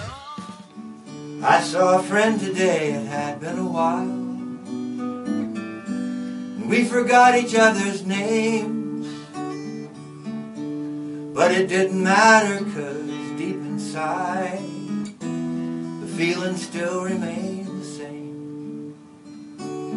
We talked of knowing one before you've met, and how you feel more than you see, and other worlds that lie in spaces in between, and angels you can see, and all the faces that I know have that same familiar glow. I think I must have known them somewhere once before, all the faces that I know. First up for our episode picks, we have Best Pilots. Now, this might seem like a very familiar conversation. Obviously, many of the picks here are going to be ones that are already on our Best of the Year list. It also might seem familiar because everybody's been talking about pilots only a few months ago. But I'm assuming most of our picks, Simon, are going to be from the first half of the year. Is that accurate? Yes. Well, we'll see. Okay, well, go ahead. What came to mind for you? I have 4. I'm not really sure about the order, so I'll just go with what I got. First up is The Americans, which was easily the first standout pilot in general. I think it was the first to air, if I'm not mistaken. I had high expectations of it. It met them much, and thankfully, unlike several other things that I'm going to mention, actually kept them up for the rest of the year. I thought it set up the conceit really well. I think every pilot had at least one stumbling block, and I think for The Americans, it was having Noah Emmerich's character literally be a neighbor, which I still think they probably should have found another way to do. But I think with that caveat out of the way, I think they sold it in a way that was relatively unobtrusive, and basically everything else about the pilot worked. So that was a good one. Yeah, it's on my list too. And for me, the neighbor awkwardness was made up for by that intense, fantastic sequence in the garage. Absolutely, yeah. And so wonderfully handled with just the camera angles and the motion of the camera to like the way that they revealed Philip. It was so that's definitely one of my picks. What else do you have? Speaking of early in the year, I have Orphan Black, which not necessarily again like the best pilot ever. Definitely some clunkiness here and there, but as you've previously mentioned about the show, it just sidestepped so much that's wrong with other sci-fi pilots and was so willing to just throw us not only in media res, but just in utter confusion or at least lack of knowledge of what was going on. You didn't even know this was a show about clones until something like episode 3 or 4. So I think the way they chose to do that was brave and unconventional and probably cost them 1 million viewers right off the bat. Yeah, that's also on my list. I'm curious how much of a hive mind we're going to have here. I think 3 of 4, because I also have 4 picks. But Orphan Black was definitely one of my selections because, unlike some of these other shows, I wouldn't have kept watching if the pilot wasn't really good. We didn't know Maslany was going to be amazing. We'd never heard of her. It's not like with the Americans where there was a known quantity of, first of all, FX and Graham Yost's involvement, but also Kerry Russell and plenty of these other people. With Orphan Black, it was this is going to be on after Doctor Who. I heard vaguely it get mentioned on the Talking TV with Ryan and Ryan podcast and the Firewall and Iceberg podcast. I should guess, they got screeners. We didn't, so I guess I should check it out. And it blew me away because of what you already said, but also just the brief starts of that amazing Maslany performance. And I mean, it grabs you in those first. It knows that no one is watching this. At least in America, no one is gonna have a reason to tune into this. So it really grabs you in its first even 5 minutes. So yeah, Orphan Black had to be on my list here. What's your next pick? I'll mention Orange is the New Black, if only because, I don't think it was a fantastic year for pilots, frankly, but I think that in terms of managing audience expectation and sort of, especially in retrospect, subverting audience expectation and sort of laying the groundwork for what it's not going to do later, I think it's actually quite a sly pilot, mostly because it's not actually a pilot. It just doesn't really belong in this category because as far as I know, it wasn't produced as a pilot. It was just produced along with all the other episodes. So in a way, it doesn't even count. I do not have Orange is the New Black as one of my selections. Instead, I have Hannibal, which I'm feeling didn't make your list. But this was, again, like we already said, this was a show I was actively dreading. And I watched that pilot and it exploded my brain, partially because I had such lowered expectations, but also just thinking I can remember the visuals of that first crime scene, the way that we had the wipe across the scene and slowly removing each element of the crime and following Will's perspective. That's one of the earlier scenes in the episode, and I still remember it at the end of the year. And that's saying quite a lot. The performances are fantastic. The visual palette is amazing. They knew exactly what kind of show they wanted to make from the first episode. Not everything congealed until a little bit later in the season. It didn't really all come together in that pilot, but it again, this is another one where I don't know if I would have kept watching if I hadn't been wowed by the pilot, and I was wowed by Hannibal. All right, and the last one I have to mention is Masters of Sex, which you just nodded and is also on your list.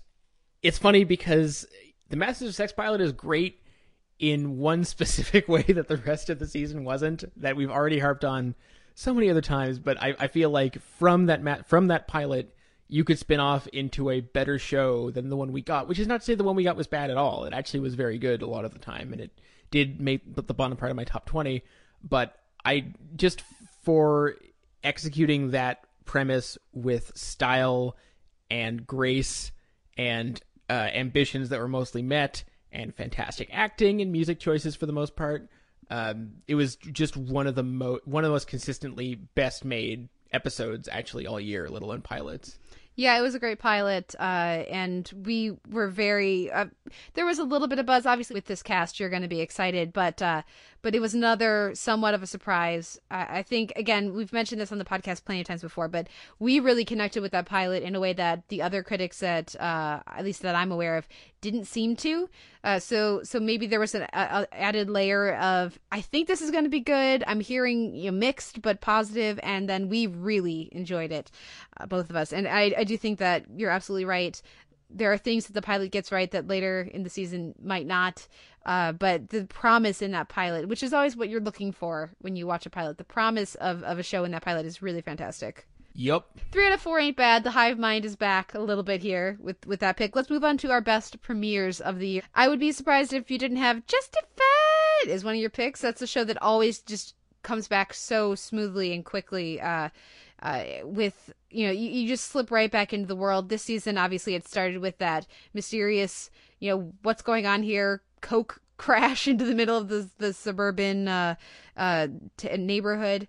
But also, I just thought it was so comfortable putting this one back on. This was a year where I had trouble coming up with a couple picks for this, but Justified came right to mind. Another one that came to mind, comedic pick. I really did love the Children's Hospital premiere this year. I had so much fun with it. Probably it helps that I watched it at Comic-Con, surrounded by a giant room of people loving it as much as I was. But it was really fun the way they just said, "Yep, we're ditching the Belize." I think it was Rio de Janeiro. Yeah, that we're ditching that setting, the normal setting of where they are in Bolivia or in Brazil. Maybe Brazil. That sounds familiar. I think it was Brazil. Yeah, and we're just going to Japan, and we're going to be at an army base in Japan this year. I tied that in with the continual death of Dr. Blake Downs, which was pretty hilarious. There was a lot to really enjoy, and even just that walk away at the end of, "You'll probably never see me again." This was really successful for me. And the other pick I have, of course, is It's Always Sunny in Philadelphia. It was one of our picks for one of the best episodes of the year. The gang broke D. A real standout performance from Caitlin Olsen, as well as just... It's going to come up in another one of my categories here in a little bit. So I'm going to stop talking about it there and throw to you. Do you have any disparity, or are we kind of on the same page? Those are definitely good picks. I would add the Venture Brothers, who had the only legitimate double-length episode of the year, as far as I'm concerned. The hour-long premiere. Although I would argue that in general, sitcoms doing double length probably works out more often than dramas doing double length. I can't prove it, but I'm gonna go with it. And yes, that just flew by, and it was, if it wasn't my favorite episode of the season, it was pretty close. Just dove right in and was consistently hilarious and engaging throughout, and really made great use of the long format. I absolutely agree. So now we move on to our most and least satisfying finales. Did you have any least satisfying? I probably should have, and actually I will mention one least, which was The Killing. That was not a good finale. It was even worse when it seemed like it was going to be a series finale. Now that they're getting another half season, I'm sort of glad, because that was such a lame finale. But at the same time, I'm just, let it die, you guys. Give these guys better jobs. But yeah, especially coming so soon after 6 minutes, very, very limp finale. My pick, I only have one for least satisfying finale, and this is a show, I love this show, everyone. Don't give me a hard time. We've talked about it before. We talked about it this year.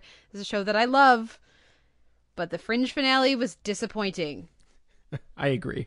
And even just the way that they chose to end, the shot that they chose for the very end, cuts out their lead character, for the person who's been their lead character for at least 3 of the 5 seasons of the show. I mean, that's a problem for me. It also just shows a disconnect between what the writers saw as the most important relationship and what I saw as the most important relationship.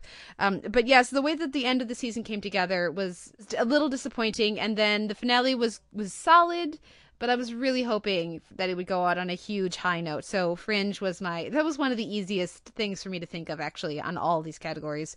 But let's get positive here. Treme, it's not the blockbuster, amazing, exactly what you're hoping for finale that Tipitina was last year.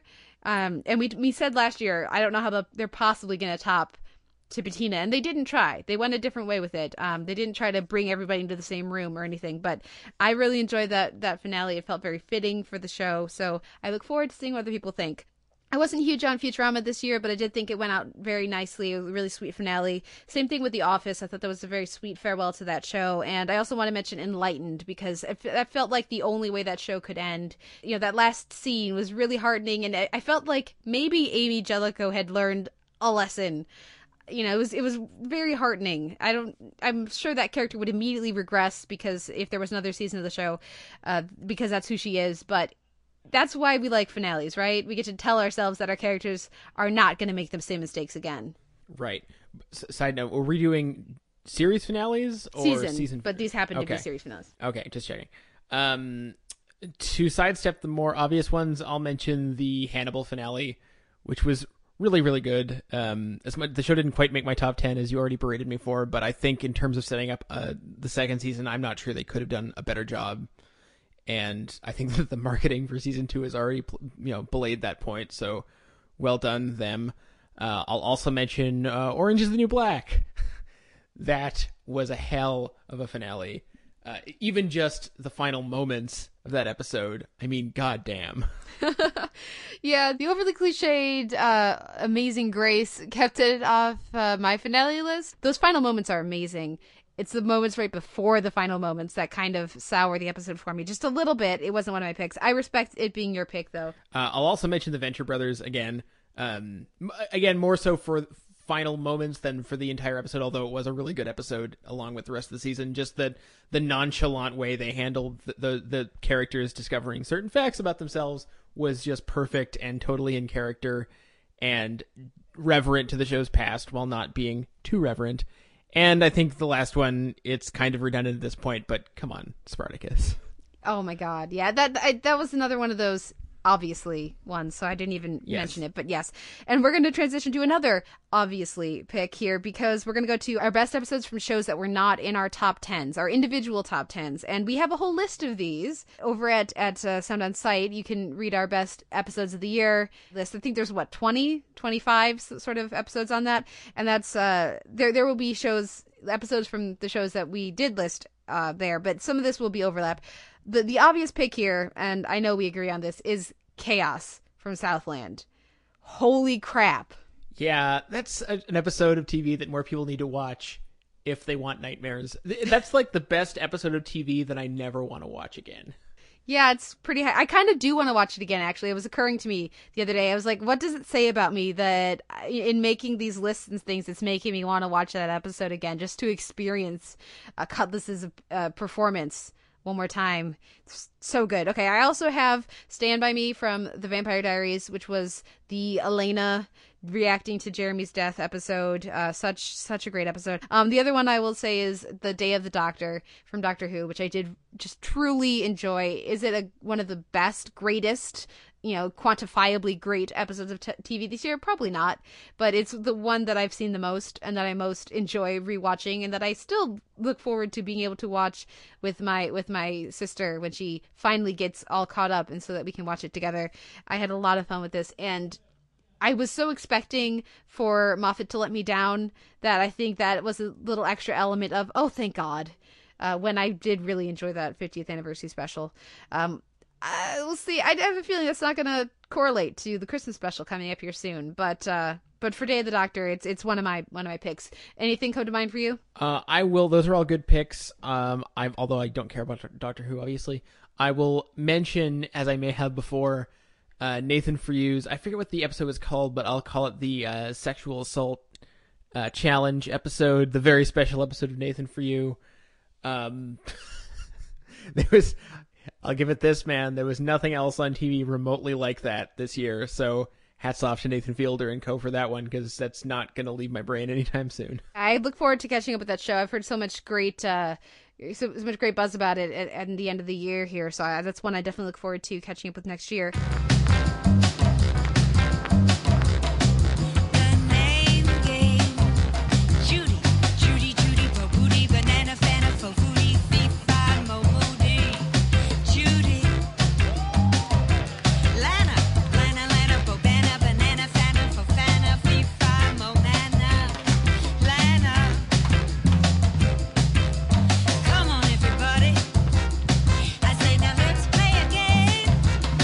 I bet you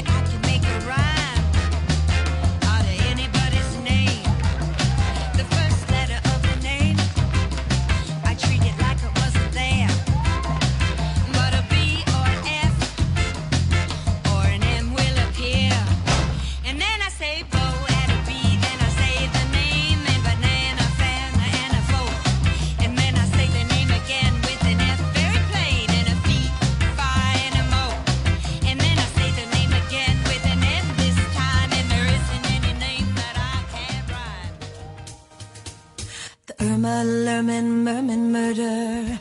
Turn the bird's word lurid, the whir and the purr of a twirly girl. She would the world, word demure. The insurer's a law for valor, what pure carry-wara. One fervid whirl over her turgid error. Rural juror, rural juror. I will never forget you, rural juror. I'll always be glad I met you, rural juror. I will never forget you, rural juror. I'll always be glad I met you, rural juror. I will never forget you, rural juror. I'll always be glad I met you, rural juror. These were the best days of my flirm.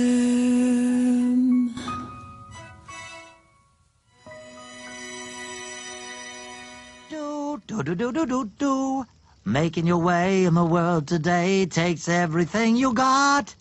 Taking a break from all your worries sure would help a lot. Sometimes you want to go where everybody knows your name. What is this? Film before a live studio audience. Norm. Mute. Let's go to our scene sort of awards here. We have best and worst reveal. And then you combine this with gut punch, but that's what's coming up next. I'm going to start with my worst reveals. Homeland. It was all a plan, guys. Dexter. I'm a lumberjack and I'm okay. And then the bridge, the way that they handled the whole villain of the season and the way that that was a really unfortunate handling of that. For the most successful reveals, I have to have, well, first of all, Kamali, Strike Back. Yes, that's a good one. That was so good. Les Revenants, the twins. Why, of course, why has nobody ever done that before? Brilliant. And It's Always Sunny in Philadelphia, the Gangbrook D. How did we not see that coming?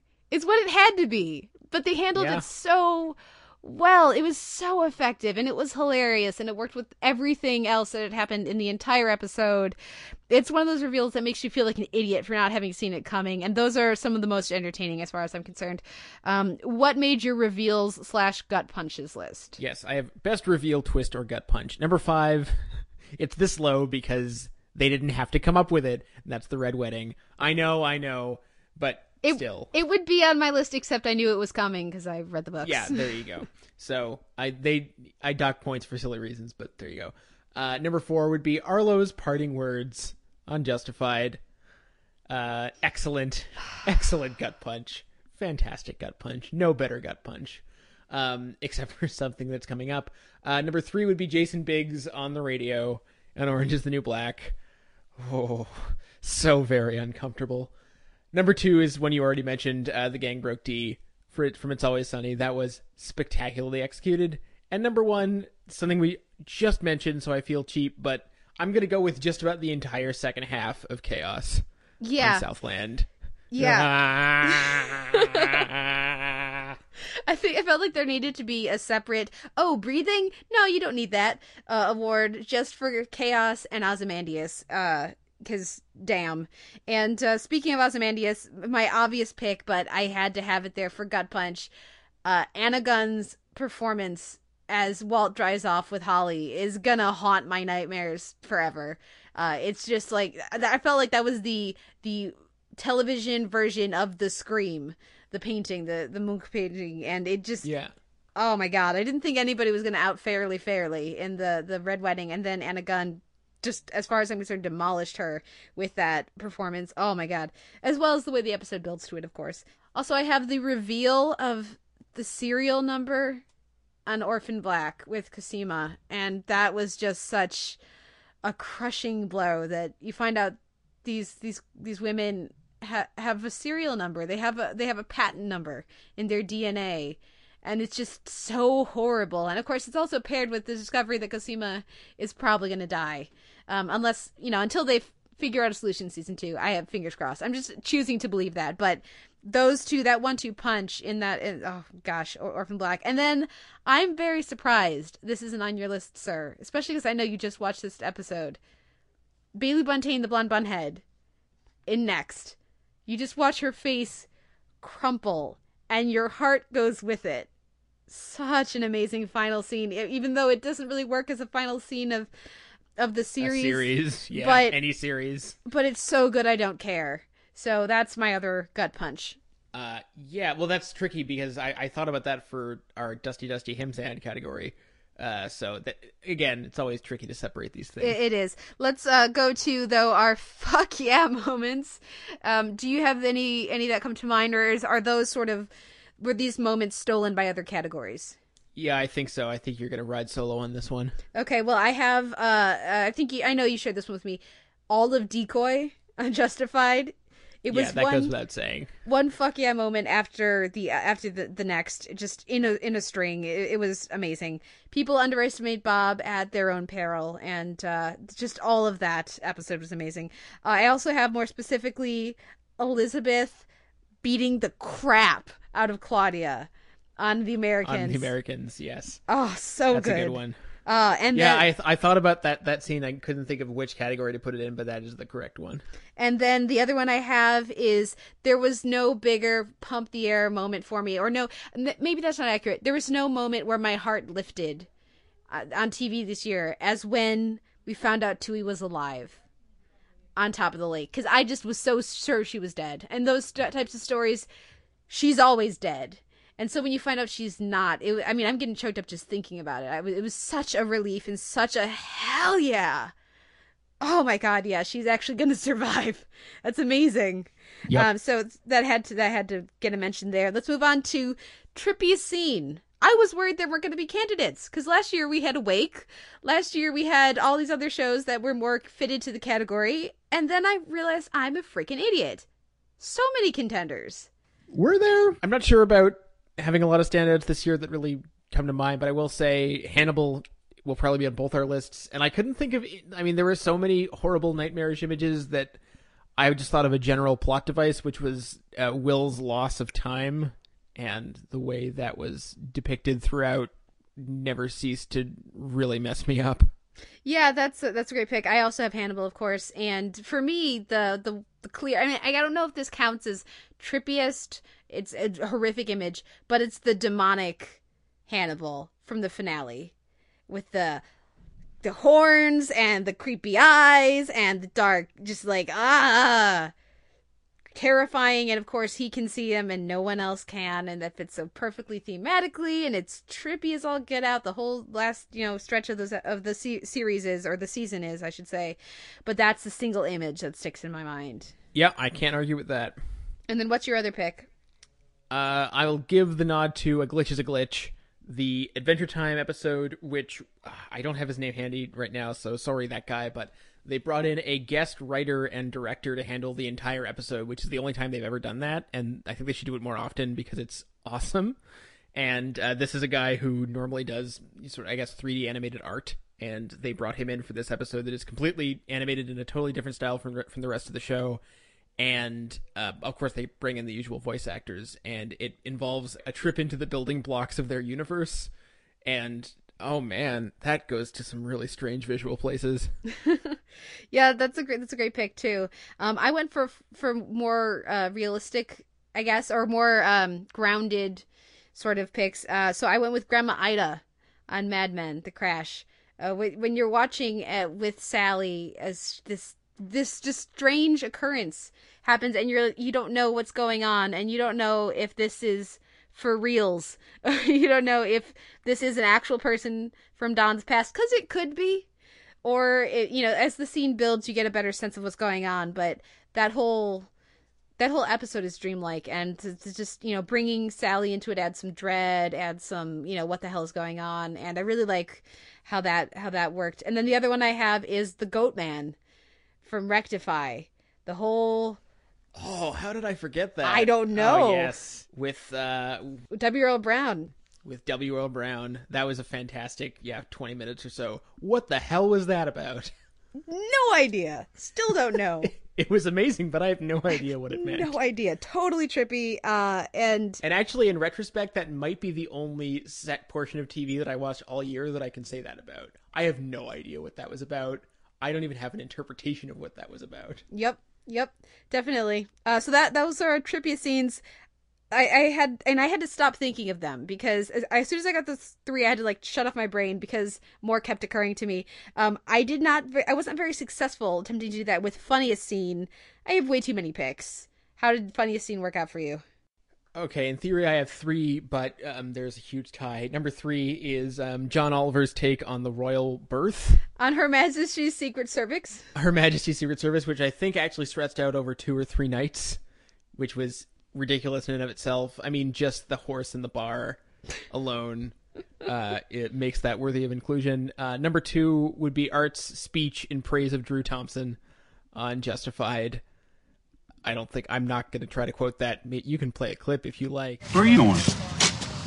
I'm going to tell Stadies. Oh, hell no. Hell no. Get back over here. First thing we're going to do is we're going to acknowledge that this guy's awesome. What? I mean, he shoots Theotonin, fakes his own death in a spectacular fashion, pushes a guy out of an airplane while he's flying it, parachutes into Harlan County with enough coke and cash to jumpstart the economy of a small country, and then he has the balls to get a job in law enforcement not once, but 2 times. He spends a couple of days riding around with you while you're looking for him, and now he's run off with a hooker that's half his age. That's some badass shit. It's pretty badass. Yes, it is. This is a once-in-a-lifetime opportunity. You gonna let those guys be the ones, or are we gonna be the ones to take that badass? You're right. We're on it. Yeah, let's go find a whore. My number 1 is just sort of a general, let's give Comedy Central lots more props for their awesome comedy lineup this year. So it's a 4-way tie. Continental Breakfast on Key and Peele. I think their standout sketch for the entire season, although you may disagree. Nutters on Inside Amy Schumer from Real Sexting. The various job interviews on Nathan For You. As well as, I gotta give props to Eric Andre crashing the Jesselnick Offensive while on shrooms. I think it was shrooms. And then lighting firecrackers under the stage. And then prompting a PA to run into the middle of the interview. You can't really beat that. Interesting. I have O'Nutters on my list as well, so I'm glad to see that get a little love from you. I would go with any number of sketches over the Continental Breakfast. I wasn't as wowed by that one as you were, but Key and Peele did certainly have a great year. The picks that I have, this isn't really a pick, but I just sort of adored this scene. I didn't know where else to put it. The OnStar conversation with Yolanda from Sleepy Hollow was just delightful. So that's kind of a funny scene, kind of just, I don't know where else it goes. But as far as straight up funniest scenes for Children's Hospital, the time loop, I thought was pretty great. And then NTSF, SDSUV, when Piper's trying to get people to play a game with her, come to her game night, and they just, I resemble that scene, as I mentioned then, and so it just fits so perfectly for my sensibilities and my experiences. And then the other one I have here is Louise trying to process having a crush on Bob's Burgers. Whoa, Louise, you like Boo Boo. What? No, Tanner. Okay, right. Like I like a boy. That's. You think he might like me? Oh my God, what's happened to me? Cut me open. I'm infected. Pull it out. It's okay, Louise. You're just having a crush. Never. Boo Boo. Oh my God, you are sick, Louise Belcher. You are sick. I'm going to get you through this. Tell me, what do you like about Boo Boo? Nothing. Everything. I don't know. Do you like his hair? You mean those soft blonde bangs you want to hide under like an umbrella on a rainy day? No, not really. And his face? Oh, gross. It's so gorgeous. I just want to slap it. I want to slap it. I just want to slap his hideous, beautiful face. You mean kiss? No, I mean slap. Whoa, you got a bad girl. Yes. Just in general? Yeah, you know, that scene when she's talking with Tina, I think works really well. Tina's like, you've got a crush, and Louise is just freaking out, and she can't handle it, and she wants to just smother his face, right? Or punch it, or what? Oh gosh, it's just delightful. And that was from Boys for Now, which was one of their earlier episodes this season. I feel like it's been really overshadowed by OT, The Outside Toilet, which is also an amazing episode. So I wanted to give a little love to that moment, because damn, so good. Yes. And then we'll get a little bit more somber. Our Dusty Himsad Award for the saddest scene. All right. Number 3 is one that we just got, which is the final seconds of The Hobbit, the 12th or whatever it is, umpteenth season finale of South Park. 17th season finale of South Park. The only worthwhile thing to air in the 17th season of anything this year. Yeah, I mean, I was not expecting that subject matter to be handled with any kind of sensitivity by South Park, so props to them for that, but also props for that specific last choice of last shot. Damn. Yeah. Oh, man. Let's see. I'm trying to decide if I should try to steal one of your picks here, but instead I'm going to go thematic and say, in a hole in the ground, there lived a hobbit. And I'm already getting choked up. Pac-Man Fever from Supernatural, and just that, oh God, I'm getting choked up even just thinking about it again. Felicia Day was fantastic in the episode, and just the performance in that moment was amazing. I have extra connection to The Hobbit, having been read it as a child as well as that character, and so you need to take over. Getting dusty again. All right, fair enough. I thought about this for Gut Punch, but it felt more appropriate for this category. Yoga Jones's monologue on Orange is the New Black. Damn, yeah. That's a good one. Did you forget about that somehow? Yeah, I somehow did. Yeah, god damn. That's going to be used for obnoxious theater kids auditions for the next 20 years. Yeah. I knew that there were going to be picks for this category that I was going to feel like an idiot for not thinking of, and that's one of them. I'm going to just get the obvious one out of the way here, which is, and I'm probably stealing your pick, and I'm sorry, but the Cheers theme from Adventure Time, Simon and Marcy. I tried to explain. I was telling my sister she should check in with Adventure Time, and I started trying to explain Simon and Marcy because I've only seen a few episodes, so there's only a few I can explain. And I started just getting so choked up, just describing making your way in the world today. Takes everything. God damn it! They've ruined I love the Cheers theme, and they've ruined it in the best possible way. Yeah, I totally cheated for my number 1 pick, which is, I'm just going to assume something's going to happen or multiple things are going to happen in the last 2 episodes of Treme that are just going to make me weep like a small child. Okay. So I'm just going to go with that. Okay, and the other pick I have, I'm surprised you don't have this. Maybe it didn't occur to you, but, oh, God. Breathe in and out. Bert, Kurt, and Carol in The Quarterback. Glee. Oh, that's almost cheating. It was an amazing scene because that episode had a number of scenes that were conceived and intended to be very emotional. Obviously, the whole cast was very affected by the death of Corey Monteith, the whole crew and production team over at Glee. Not all the scenes worked. Many of them didn't for me. Especially the ones that involve singing. But that scene destroyed me watching it. So Mike O'Malley, Romy Rosemont, Chris Colfer, just boxes trying to take over. Next category. Let's move on. We have to listen to some music, take a break, and we're going to come back with our show awards. Whew. If I didn't have you, life would be dreary. I'd be string theory without any string. I'd be binary code without a wand, a cathode ray tube without an electron gun. I'd be Firefly buffing Avengers without Joss Whedon. I'd speak a lot more Klingon, Kaluknecht Cockjudge Von. And he'd definitely still live with his mom. Ever since I met you, you turned my world around. You're my best friend and my lover. We're like changing electric and magnetic fields. You can't have one without the other. I couldn't have imagined how good my life would get from the moment that I met you, Bernadette.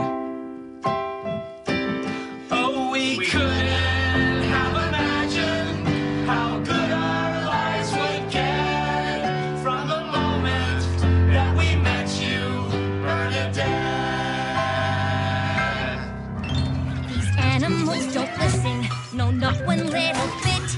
They run around out of control and throw their hissy fits. It's up to me to stop them, 'cause plainly you can see it's got to be my destiny, and it's what my cutie mark is telling me. Try to keep them laughing, put a smile upon their face. But no matter what I try, it seems a bit of a disgrace. I have to entertain them, it's there for all to see. It's got to be my destiny, and it's what my cutie Mark is telling me. I don't care much for picking fruit and plowing fields, ain't such a hoot. No matter what I try, I cannot fix this busted water chute. I've got so many chores to do, it's no fun being me. But it has to be my destiny, 'cause it's what my cutie Mark is telling me. A little better now. Good. Getting all that out. All that emotion out. This next segment will be our show awards, and these first two are going to be pretty straightforward. Best new comedy and best new drama. Anything that's in our top 10, it seems pretty obvious, right? I'm not sure. I apparently don't have any new comedies in my top 10, so this will be a little bit trickier. I cheated. Orange is the New Black. I know it's kind of a drama, but it's also kind of comedy, so I included that as one of my favorite new comedies. That is cheating. Totally. Included in my best new comedies, I have a tie, sort of. In third place, I'm going to put Nathan For You. If only because thinking back on the stuff that I really enjoyed this year, it's one of the most. I'm excited to see how they're going to up the ante next season. But I'm going to give an asterisk and a point to Moon Boy because I only watched one episode, but I did really like it. So I'm anticipating watching the rest of the season, and B, very curious to see how they're going to sustain that premise. I mean, how they're going to sort of expand on it, rather. It's not difficult to sustain it all, but curious as to how they'll expand on it. Number 2 is Brooklyn Nine-Nine, which I don't think wowed anyone really. Like it's just instant comfort food.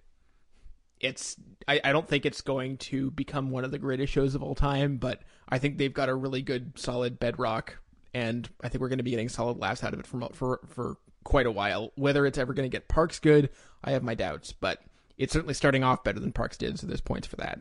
Yeah, and I have that one on my list, and I also have Moon Boy on my list, and I have a feeling I've forgotten what, the show. I just wrote one down because I'm pretty sure I'm an idiot, and you're about to say it, so I'll let you say that. But I just wanted to mention that I'm glad you enjoyed Moon Boy. We haven't had a chance to talk about it since you checked out the episode that you did, so I'm glad to hear you liked it. It was certainly a nice surprise for me, one of my favorite discoveries. It filled the Ben and Kate sized hole in my television heart this year, and I really recommend people check it out. It's up on Hulu. Like you, I also had Brooklyn Nine-Nine, and I enjoy it more than you do at this point. We'll see what happens next year, but it was the only other comedy that really came to mind until I remembered what I think you're going to say next, which is Comedy Central's Inside Amy Schumer, which we had such a good time with earlier in the year. Admittedly, the season started stronger than it ended.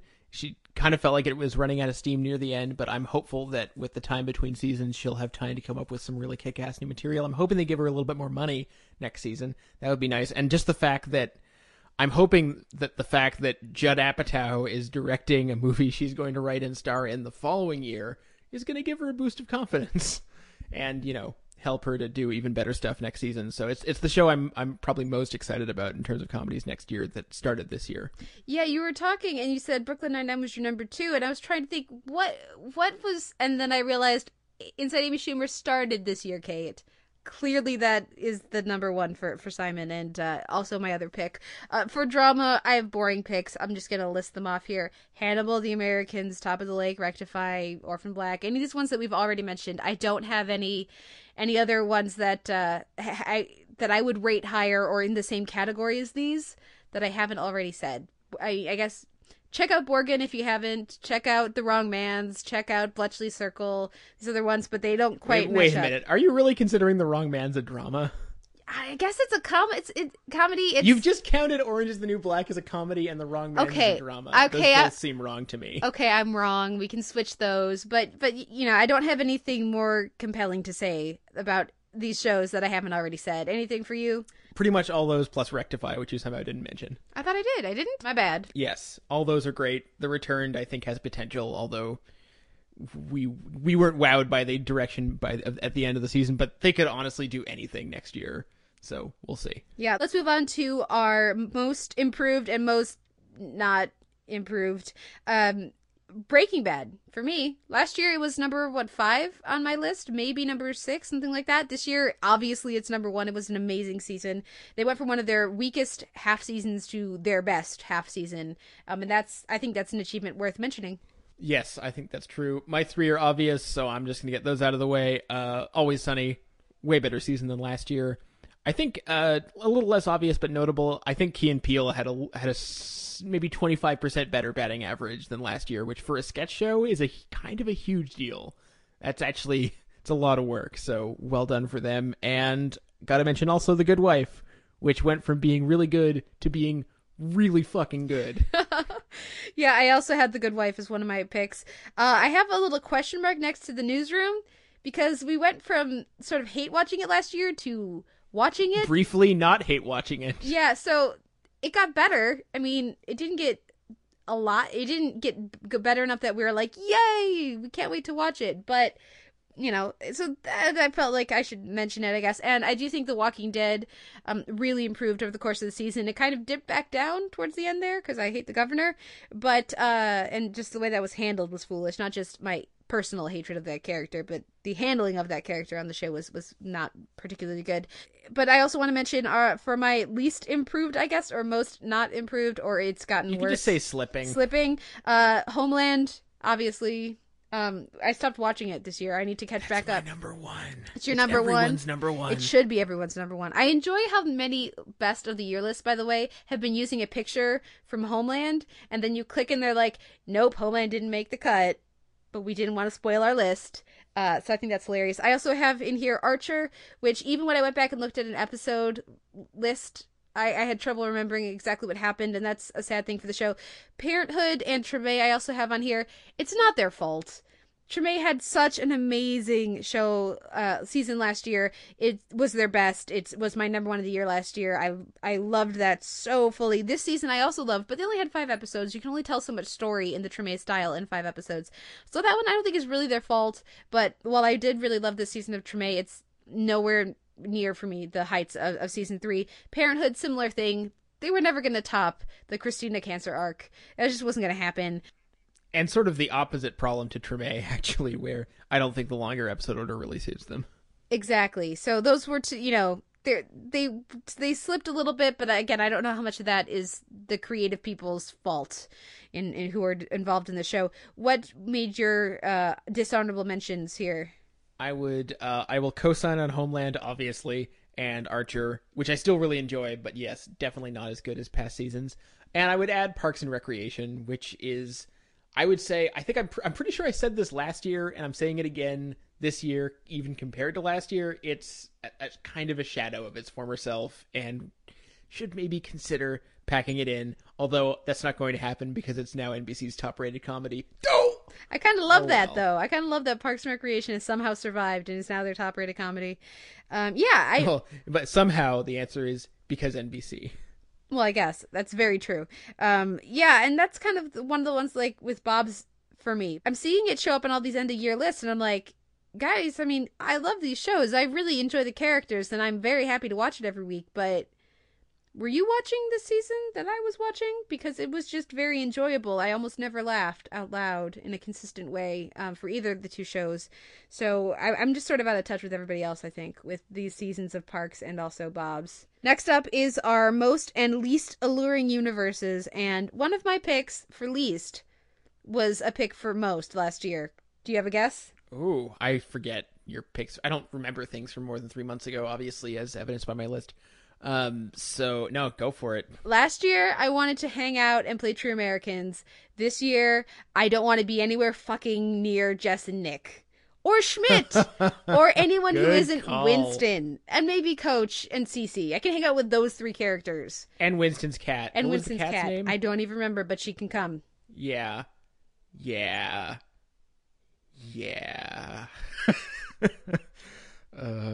Good choice. Least, I have them listed as most alluring universe and most repellent universe. Most repellent universe I'll give to Black Mirror's The Entire History of You. Yeah, that's pretty terrible. And you would think that several other episodes of that series would be way more obvious choices. No, that was the douchiest for sure. Most alluring universe, I'll give to Brooklyn Nine-Nine, where cops are universally affable and well-meaning. I also have Brooklyn Nine-Nine. For Wow. for least alluring, I have Hannibal as well. It's such an obvious pick, but no thank you. Where serial killers are everywhere. But back to the ones that I would like to spend some time in. I want to hang out in the back of the police car with the buddy cop duo on Sleepy Hollow. I want to watch some hijinkery as we discuss the differences between life then and now. That would be a lot of fun. And then also Bunheads. I'll just hang out in the studio. I can play music for them while they're dancing or something, I can make myself useful and just sort of hang out in that world. It would be delightful. So those are my most and least alluring universes. We also have our most overrated and our most underrated. And I'm curious if how much this being the end of the year and seeing end of year lists affected your picks for this category. A lot, obviously. Overrated, if we don't have some of these in common, I'll be shocked. House of Cards. Oh, that's rated? That's well rated at this point? It is? It was definitely rated. I'm seeing it show up on not... I would say I'm seeing it show up on roughly half, maybe slightly under half of the end of the year lists. Seconded. Come on, guys. Yes, that's ridiculous. Come on, guys. We can do better for our prestige dramas. Not that it wasn't well made, not that Corey Stoll wasn't great. Yeah. Other things that were good here and there, but come on, guys, we can do better. Go watch Borgen instead. And Boardwalk Empire. In a similar vein, the prestige drama that shouldn't be. I don't need to say more than that. The number one choice, I think we're both going to agree on, and that's Broadchurch. Yeah. As much as, again, not a bad show, and actually better than the two shows I just named, but probably the fifth most compelling murder mystery of the year. Well, yeah, and I'm seeing it on all of the lists. Sometimes it's really high too, which is kind of strange to me. But even just being at your number 8 of the year, people are seeing something in that show that I certainly am not. And I mean, I didn't even like it as much as you did. So I mean, again, amazing performance from Olivia Colman, amazing performance from David Tennant, a lot of really strong supporting performances. I ended up being glad I spent the time there, but I had too many problems with that over the course of this series. Every character gets to be a red herring. They do go through 4-5 red herrings where you're like, come on, guys, it's episode 3. We know that Walder Frey didn't do it, so let's move on. Yeah, I had issues with Broadchurch showing up at the end. I was very surprised to see it show up at the end of the year on all of these lists. Also, somehow still on people's best of the year list, Downton Abbey. Really? I haven't seen that anywhere. I've seen it in a few places. So yes, I really loved episode 5. I really thought they handled that death so well, as I mentioned earlier. But yeah, Downton, still, I think it's overrated. It definitely has too many viewers. Also on here for me, and I know I'm going to get some hate from Mario and some of our other people, but Scandal. Guys, I don't get it.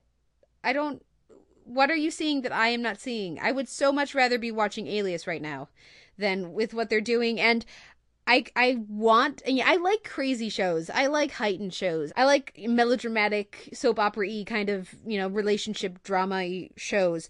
But Scandal is really not working for me. And I've stopped watching. I watched a solid 10, 15 episodes of the show this year, at least.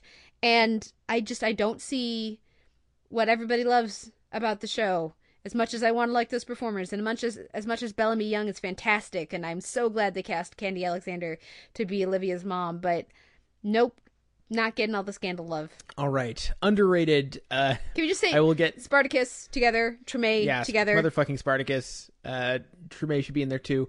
The two less obvious picks, I'm gonna give some points to Mob City, just for not being terrible, actually, because I think we all just assumed that was going to be terrible. I know I did. I think probably secretly you did, or not so secretly. It was being burned off at the end of the year in the most thankless way possible, and it actually ended up being pretty enjoyable. Yeah, that's a good pick. I went with, obviously, the thing with Treme for me is that it's, not only is it not on anybody's list at the end of the year, nobody seems to really be talking about it or writing about it, other than the few people who are very, very actively covering it, such as our friend of the show, Dave Walker, over at NOLA.com. But most of the critics that I follow seem to have forgotten that the show is kind of happening right now, and it's not a flashy season, I understand that, but I would like for it to be getting more love at the end of the year here. My other picks that I have here, NTSF SDSUV, which I'm sure most people don't even realize exists, and for those who do realize it exists, there seems to be a strong segment of the fan base who thinks Karen Gillan was not good on this season, which is ridiculous because she was hilarious as far as I was concerned. She's gonna try her American accent. Oh my god, Come on, guys. That was amazing. Oh, so much fun. And then the other one I have is So You Think You Can Dance, because no one's watching and no one's praising, and I don't get it because I think it's a fantastic reality competition show, consistently underappreciated, and it gets demolished by Dancing with the Stars every single year. Why are you guys watching that? Watch the actual dancers. Be good at dancing. But that one has stars. No, it doesn't. It really doesn't. Yeah, fair enough. I have one more show to mention, which is, guys, if you're going to list Broadchurch, you should maybe watch The Fall first, because that was better. I have no idea why it's not a miniseries, and that just went on maybe one more episode. I have no idea how they're going to do another series, sorry. But for what we got, it was pretty damn compelling and way less full of holes than Broadchurch was. Definitely. Next is our RIP awards, the shows that are gone but not forgotten from our hearts. Which are the shows you're going to most miss in 2014? They're all pretty obvious, but I guess we'll list them off. Bunheads, Yeah. Spartacus, Yeah. Ben and Kate. Yeah. What am I forgetting here? There's a lot of them. I didn't go with Spartacus just because it needed to end, and they ended it so well. So I will miss it because I love it, but I will not miss it because it shouldn't have been canceled. Bunheads and Ben and Kate, though, I cannot say the same thing. I really wish those hadn't been canceled. Do you have any other ones that stand out? On a second sort of tier, I have Go On, because I think that actually that showed a lot of potential, was just kind of coming into its own this year. And then, of course, Happy Endings, which, I really enjoyed Happy Endings. I love spending time in that universe, even if they're all terrible people, time and again. But I really did enjoy that show, and I'm definitely missing it not being out of the air. And in remembrance of the good times, I'll say Fringe. Yeah, I have Fringe as one of my, hey guys, that aired this year. And there were a few of those for me. I had to keep reminding myself that Fringe actually aired this year. You know what else aired this year? Last Resort. Wow. Yeah, that did end this year. That was not a good finale. 30 Rock ended this year. Futurama ended this year. And Simon, do you remember there was an entire season of Smash this year? I didn't watch 1 microsecond of it. Smash moves me right into our Ringer Award for show we should have stopped watching. And I considered Smash because I did watch about 4 or 5 episodes of the second season to see how things were shaking out. But instead, I had to go with a couple other picks. I think mine are going to be pretty self-evident. What did you go with for the Ringer Award? For watching more than an episode and a half, I'm going to give it to Marvel's Agents of S.H.I.E.L.D. I always knew that was an ill-conceived idea, but I let other people trick me into thinking that it wasn't. And for that, I watched, I think, 4 whole episodes. At least 3 of those were a mistake. That's a great pick. I don't have it, though, because you know what show we watched all of? True Blood. Yes, we did, didn't we? You know what show I watched way too much of? Defiance. And you know what else was this year? And I stuck with it longer than I should have, hoping that it would somehow become interesting. Cult. How much Cult did you watch? I watched at least 4 episodes, I think. Dude. I know, right? Because I would just be morbidly curious, and I would tune back in. And at a certain point, I didn't expect it was going to get better. But I watched enough of it that I really shouldn't have. So that was the first one that came to mind for me for Ringer. And sort of the opposite of that, what's the show that you think that we think is most likely to actually break through next year, sort of in the way that Bob's Burgers has broken through this year to receive much more critical acclaim and hopefully much bigger ratings? What are the shows that you think are sort of waiting? I would like to think Orphan Black is one of them. I would like to think Hannibal is one of them. I would like to think of that for several shows, but it's kind of unlikely to happen. I think the 2 that are most likely, in terms of, I'll give 1 drama and 1 comedy. I think The Americans could do it this year. Because it actually had a pretty solid base in terms of, like, it didn't get terrible ratings its first year. I actually think it got pretty good ratings for FX, and I could see it doing considerably better this year. For comedies, I'm going to go out on a limb because it's an international series, but considering it's already been renewed for 2 more seasons, there's obviously quite a lot of confidence, and everyone loves Chris O'Dowd, so I'll give it to Moon Boy. I think if more eyes get on that, it could be a really big deal. I think, yeah, that would be great. I'm not expecting that to happen, though. I think viewers kind of showed that they weren't going to tune in for Chris O'Dowd when nobody watched The Family Tree. That could good point. That could be the Christopher Guest thing, but yeah, I love Moon Boy. I hope it does break through. That would be great. But yeah, it didn't. That didn't make my list. I also had Hannibal and Orphan Black. It'd be nice if it got more viewers. It already has a lot of praise. Also, Orange is the New Black. I don't actually think I've met anyone in person who has seen it. All of us online have seen it. We all loved it, but I've yet to meet a person and talk to them in conversation. TV comes up and I say, "Oh, have you seen Orange is the New Black? Such an amazing show this year." Most of them don't even know what that is. So I have seen several people in public transit reading the book, so I'm going to take that as a sign. Oh, fingers crossed that it gets. I mean, it's a strange pick for this category because we don't know what the ratings are. We have no way of Thanks, knowing. Netflix. But the other two, the comedy picks, I have Key and Peele. I'm hoping that gets more widespread, critical buzz. I think critics who talk about sketch comedy really enjoy it and really praise it. I don't know how great the ratings are or not, but I would like them to have a little bit more job security over there. And also Adventure Time. It's gotten a little bit of buzz because of Simon and Marcy, but still not a lot here at the end of the year. I'm hoping it gets more critical acceptance and we get more critics actively following and talking about Adventure Time in the next year. I think it could happen. Yeah, I would just add Ari, Key and Peele. If half of the people who regularly watch SNL gave Key and Peele a chance, they would not keep watching SNL. Yeah, it's sort of strange to me that some of these far more successful, at least for me, comedically successful shows are struggling to find viewers. Whereas I guess just because it is SNL, it gets, that maybe that live element or just habit keeps people watching SNL instead. But that wraps up our show awards. We're going to come back for one more category. That's right, we're still going. And those are our miscellanea, those awards that couldn't quite fit into another category. So we'll be right back with that. Hi, Karen Cartwright. Hi, Ivy Lynn. Are you ready to give the people what they want? Always. I stumbled around a bit while looking for my big break.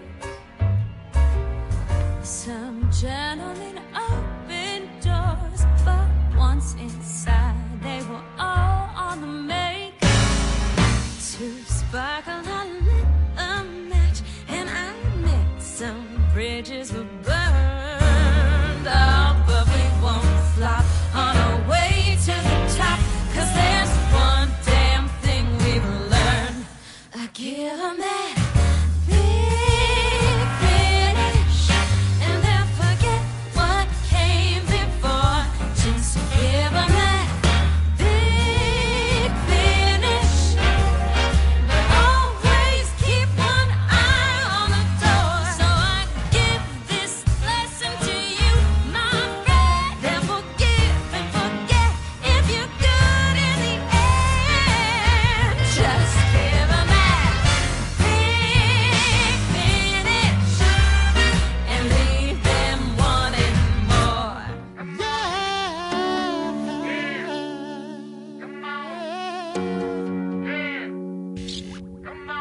Oh, there's nothing to you. Yeah, I see right through you. You're losing it. You're laughing but you're tragic. Your tricks, they got no magic. You're losing it. Why don't you go away? Stay away. Get away. You're hopelessly home.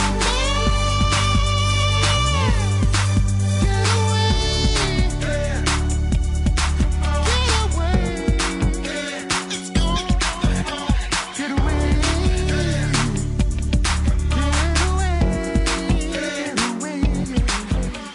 Our final segment of the night of the year is our miscellaneous section. So there's only a few categories here, but let's start with our best discoveries of the year. Shall we go with shows no longer on the air, or shall we go with discoveries from 2013? Let's start with series, well, not on the air this year, like older series that we started with. I think the big obvious one for me is Slings and Arrows, which I really should have already seen, given that it's Canadian TV royalty involved.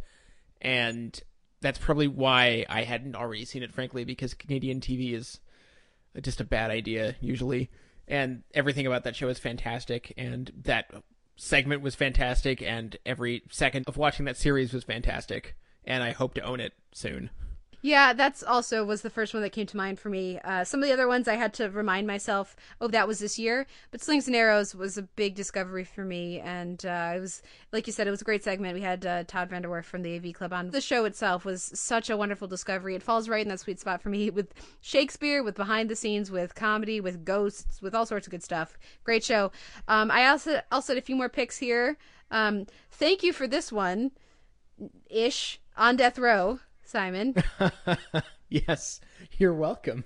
The guy, Snake Guy, just still every now and again, pops up in my mind, and I can't unsee it. So thank you. But also Bored to Death and Blackadder were both two fun comedic discoveries for me this year. How about you? Any other picks come to mind? Oh, Blackadder was fantastic. Bored to Death was all right. See, but Blackadder I knew about. Bored to Death, I knew almost nothing. And so the big one for me was Slings and Arrows because I hadn't even heard of it. But yeah, there you go. But and dramatic, I guess, same thing with On Death Row. But for ones that were in my periphery, but I'm glad I finally saw, those are the two that came to mind. What is your best what was your best discovery of something specifically 2013 related? I was trying to think of a way to include this stuff, and this seemed like the best way to do it. I wanted to honor some talents who I think we should be on the lookout for in other mediums next year via two web series I caught this year. First up is Natasha Allegri, who's the creator and animator behind Bee and Puppy Cat, which is exactly as silly as and awesome as it sounds. She used to work, or possibly still works, I'm not sure, as a storyboarder on Adventure Time. Very similar comic sensibility, but coming from a different sort of perspective. A little bit more adult, but still completely silly and surreal and hilarious. You can watch it on YouTube. It's funny and awesome in all the ways you would expect from the title. And I also wanted to mention Ben Sinclair and Katja Blichfeld, who are the creators of a show called High Maintenance, which is a web series about a pot dealer and his clients, which sounds horrible, but it's actually amazing. I say amazing. Sometimes it's very good, and then the later, slightly longer episodes are actually legitimately amazing.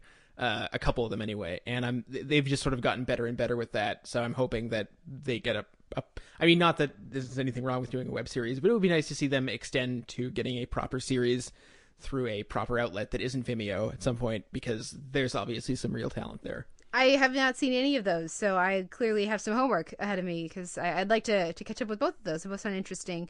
I went with, well, first of all, this is going to be an obvious one for anybody who's listened this far into the podcast, but Amy Schumer. I was not familiar with her at all before Inside Amy Schumer. I'm sure I had seen her in something, but I certainly didn't know even the name. And then also, we both decided, by the way, that this could not be a show that we have already discussed for ad nauseum for 3 hours. So the shows... I'm not drinking enough. The shows I will mention are Elementary, which I caught up with this year, and which was a beautiful surprise for me. I wrote the show off after the first episode or two in season 1, and I kept hearing all this great praise, so I tuned back in, and I've actually... That's one of the network shows that I watch most consistently.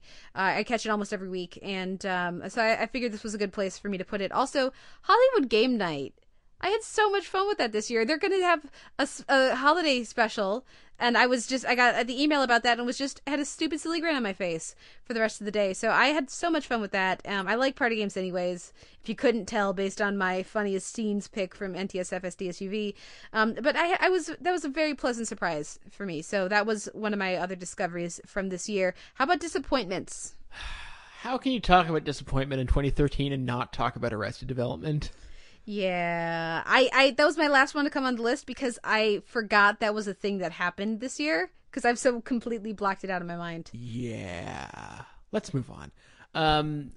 Also, I don't think you can talk about disappointment without talking about The Bridge, which I think broke FX's long, fantastic streak of almost flawless first, like almost stupidly, mysteriously flawless first seasons of dramas. They had a good run. They had a really good run. I'd say it lasted in the period in between, I don't know, Nip Tuck and the Bridge. Those were some good years for them. But yeah, that just didn't work out the way I was hoping, despite having many individual great parts. And I'm still hopeful that they can make it work if they ditch the stuff that didn't work, but I'm not convinced they're going to do that. Yeah, Jono's still on the show, so that tells me all I need to know about if they are aware of the things that seem to be problems to me or not. But yeah, I do think I had the Bridge on here, and I do think that it was a good season. There was good stuff about it, but it doesn't compare to the first seasons of any of the other shows that we think of when we think of FX. I also have Marvel's Agents of S.H.I.E.L.D., which was, clearly a disappointment. And Marin. I had hopes for Marin. That happened this year. Oh, yeah. Yeah, Marin, some chuckles here and there, but I never felt compelled to check out future episodes after the first couple. Yeah, it wasn't going to ever really live up to Louis, but it was very much modeled in that vein, and so that was definitely a disappointment. And it hurt more since we didn't get any Louis this year. Definitely. That's one of we're both, really looking forward to coming back in 2014. Our second last category here. Spotlight of Shame. I want to hear yours first. Now, normally for all these other categories, I've overthought them and had way too many picks. For this one, I have one pick, and it shouldn't be a surprise to anyone. My spotlight of shame is on anybody who is watching the following. That was my original pick until I changed my mind. Yeah, that show still is on. It's coming back, guys. It's coming back. Yeah. You could have been watching Hannibal, people, and you didn't. You actively didn't. Instead, you're like, I know what I want. The following. With its non-discussion of violence, with its bizarre sexual politics, and certainly some very questionable LGBT politics, with its I can't decide whether I should say horrible or terrible, so I'm saying them both. Depictions of violence and sadism and its sexualization of and fetishization of violence, particularly against women. Let's watch the following and not watch Hannibal. Oh my God, people. Shame. Can we reserve some shame for the millions and millions of people who tuned into Duck Dynasty every week and knew about what Phil Robertson was up to and still kept watching anyway? I plead the fifth. I have not seen any Duck Dynasty. That's been an entertaining thing to follow on Twitter. But what is your pick? My pick, the executives at AMC. This year? What stands out for this year? Because I would have thought last year. It's sort of, it's kind of a retrospective award, but this is the year they greenlit all their spin-offs, which is definitely worthwhile in terms of mentioning. Maybe they can, they do have some more original programming coming up, like that show with Jamie Bell with the terrible title, but they've just demonstrated a consistent lack of imagination, a consistent cowardice in terms of development of original programming, consistent disdain for their showrunners and the ones that they should really have the most respect for. And that was, maybe 75% last year, but it definitely continued into this year. They desperately need to rethink their strategy because it's not going to work long term, I don't think. Oh, but Simon, Low Winter Sun. It's the future. Oh, what's that? You want to watch the trailer for next week's Breaking Bad? We think the first 5 minutes of Low Winter Sun will keep you watching. No, they didn't, guys. That was never going to work. I feel so bad from Mark Strong and Lenny James. They deserve and so David much Costabile. better. That whole cast. It's a really good cast. That whole cast deserves much better. But that's a great pick. Of course, obviously, honorable mention to ABC Family executives for not only canceling Bunheads, but waiting so painfully until the middle of the summer to do so. So we all held out hope that just maybe if we clapped hard enough and believed in fairies, that somehow this little show could come back for another year. But yeah, I think your choice and my choice both were good ones. Our final category here, it's been a very quotable year. Unfortunately, I don't think it's quite legit to just say all of Justified or just to, rattle off any of the number of amazing quotes we could pick from Justified season 4. What comes to mind for you for the handful, 2 or 3 best quotes of the year? I will say, for some reason, one line reading that really stuck with me was the only one who gets to be disgusted by me is me from Masters of Sex. That was a good one. I'll remember that one. Other than that, I'm terrible at quote retention, and there were so many good ones this year, so I'm going to leave you to steer this one. Well, I only have a couple, No one will be surprised by my desire to see Roman blood on fucking snow. Because that's how you have to say that. You can't say it any other way. I mean, You cannot. Just can't. Yeah. For Justified, obviously, I would like to be portrayed by young Gerard Depardieu. I didn't even know I wanted that, and then it happened, and I just like, mwah, a perfect into the air, kiss the air moment. Then we had, of course, the Drew Satania, Drew Baca, Nancy Drew, that doctor on the television, all of the Drew puns, just fantastic. Both of those obviously from Decoy, from Justified. The Lannisters send their regards. Very highly memorable quote. And then my final one, I had to write it out here because I needed to get the exact syntax. All I wanted was to eat the chicken that was smarter than all the other chickens to absorb its power. And to make a nice Kiev. Orange is the new black, red. Yes. I will never forget that quote about the chickens.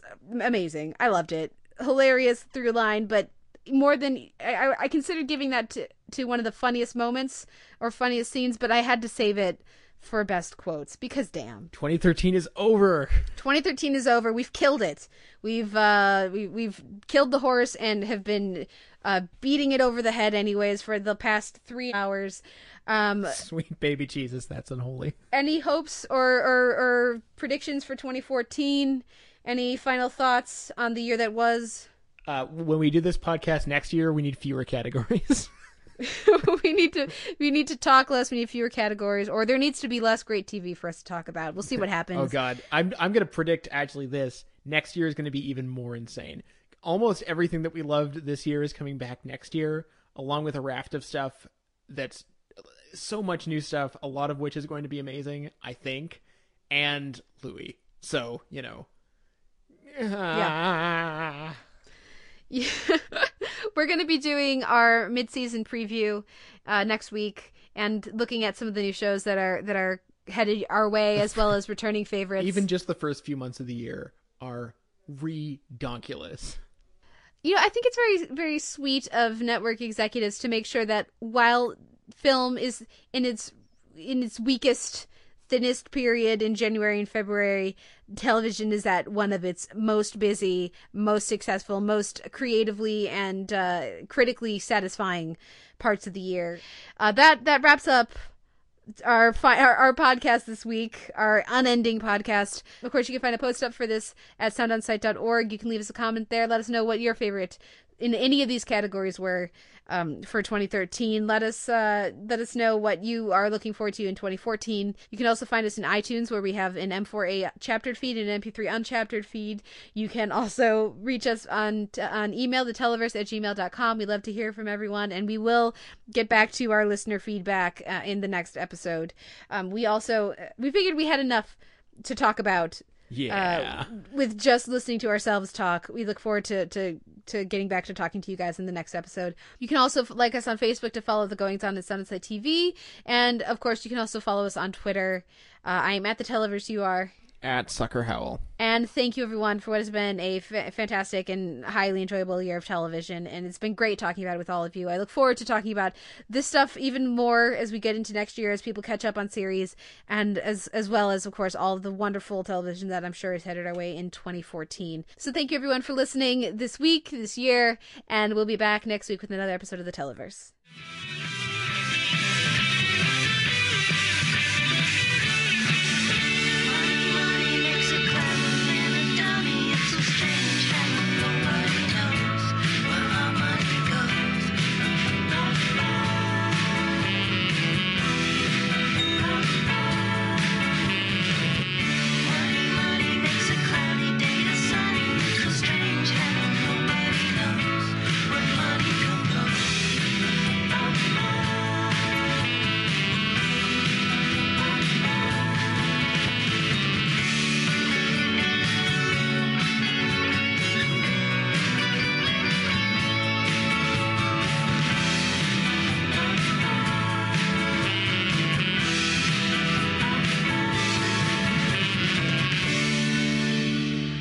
For the women, I also have it's a boring pick, but Carrie Preston, Elizabeth Tassioni. She's been in more than one. Damn it, I can't pick her. She's recurring. She's recurring. Do you have a recurring list? Because I do. One episode. ladies. One episode, ladies. I thought you were gonna go longer. I didn't realize you only did 3. I thought you did 3 of each gender. How are we doing for time? Not great. Not great, Bob. Yes. So good. How did we not mention Bob Benson yet? We'll get there, I'm sure. Well, characters. Yoink. Mine. You can take it too if you want.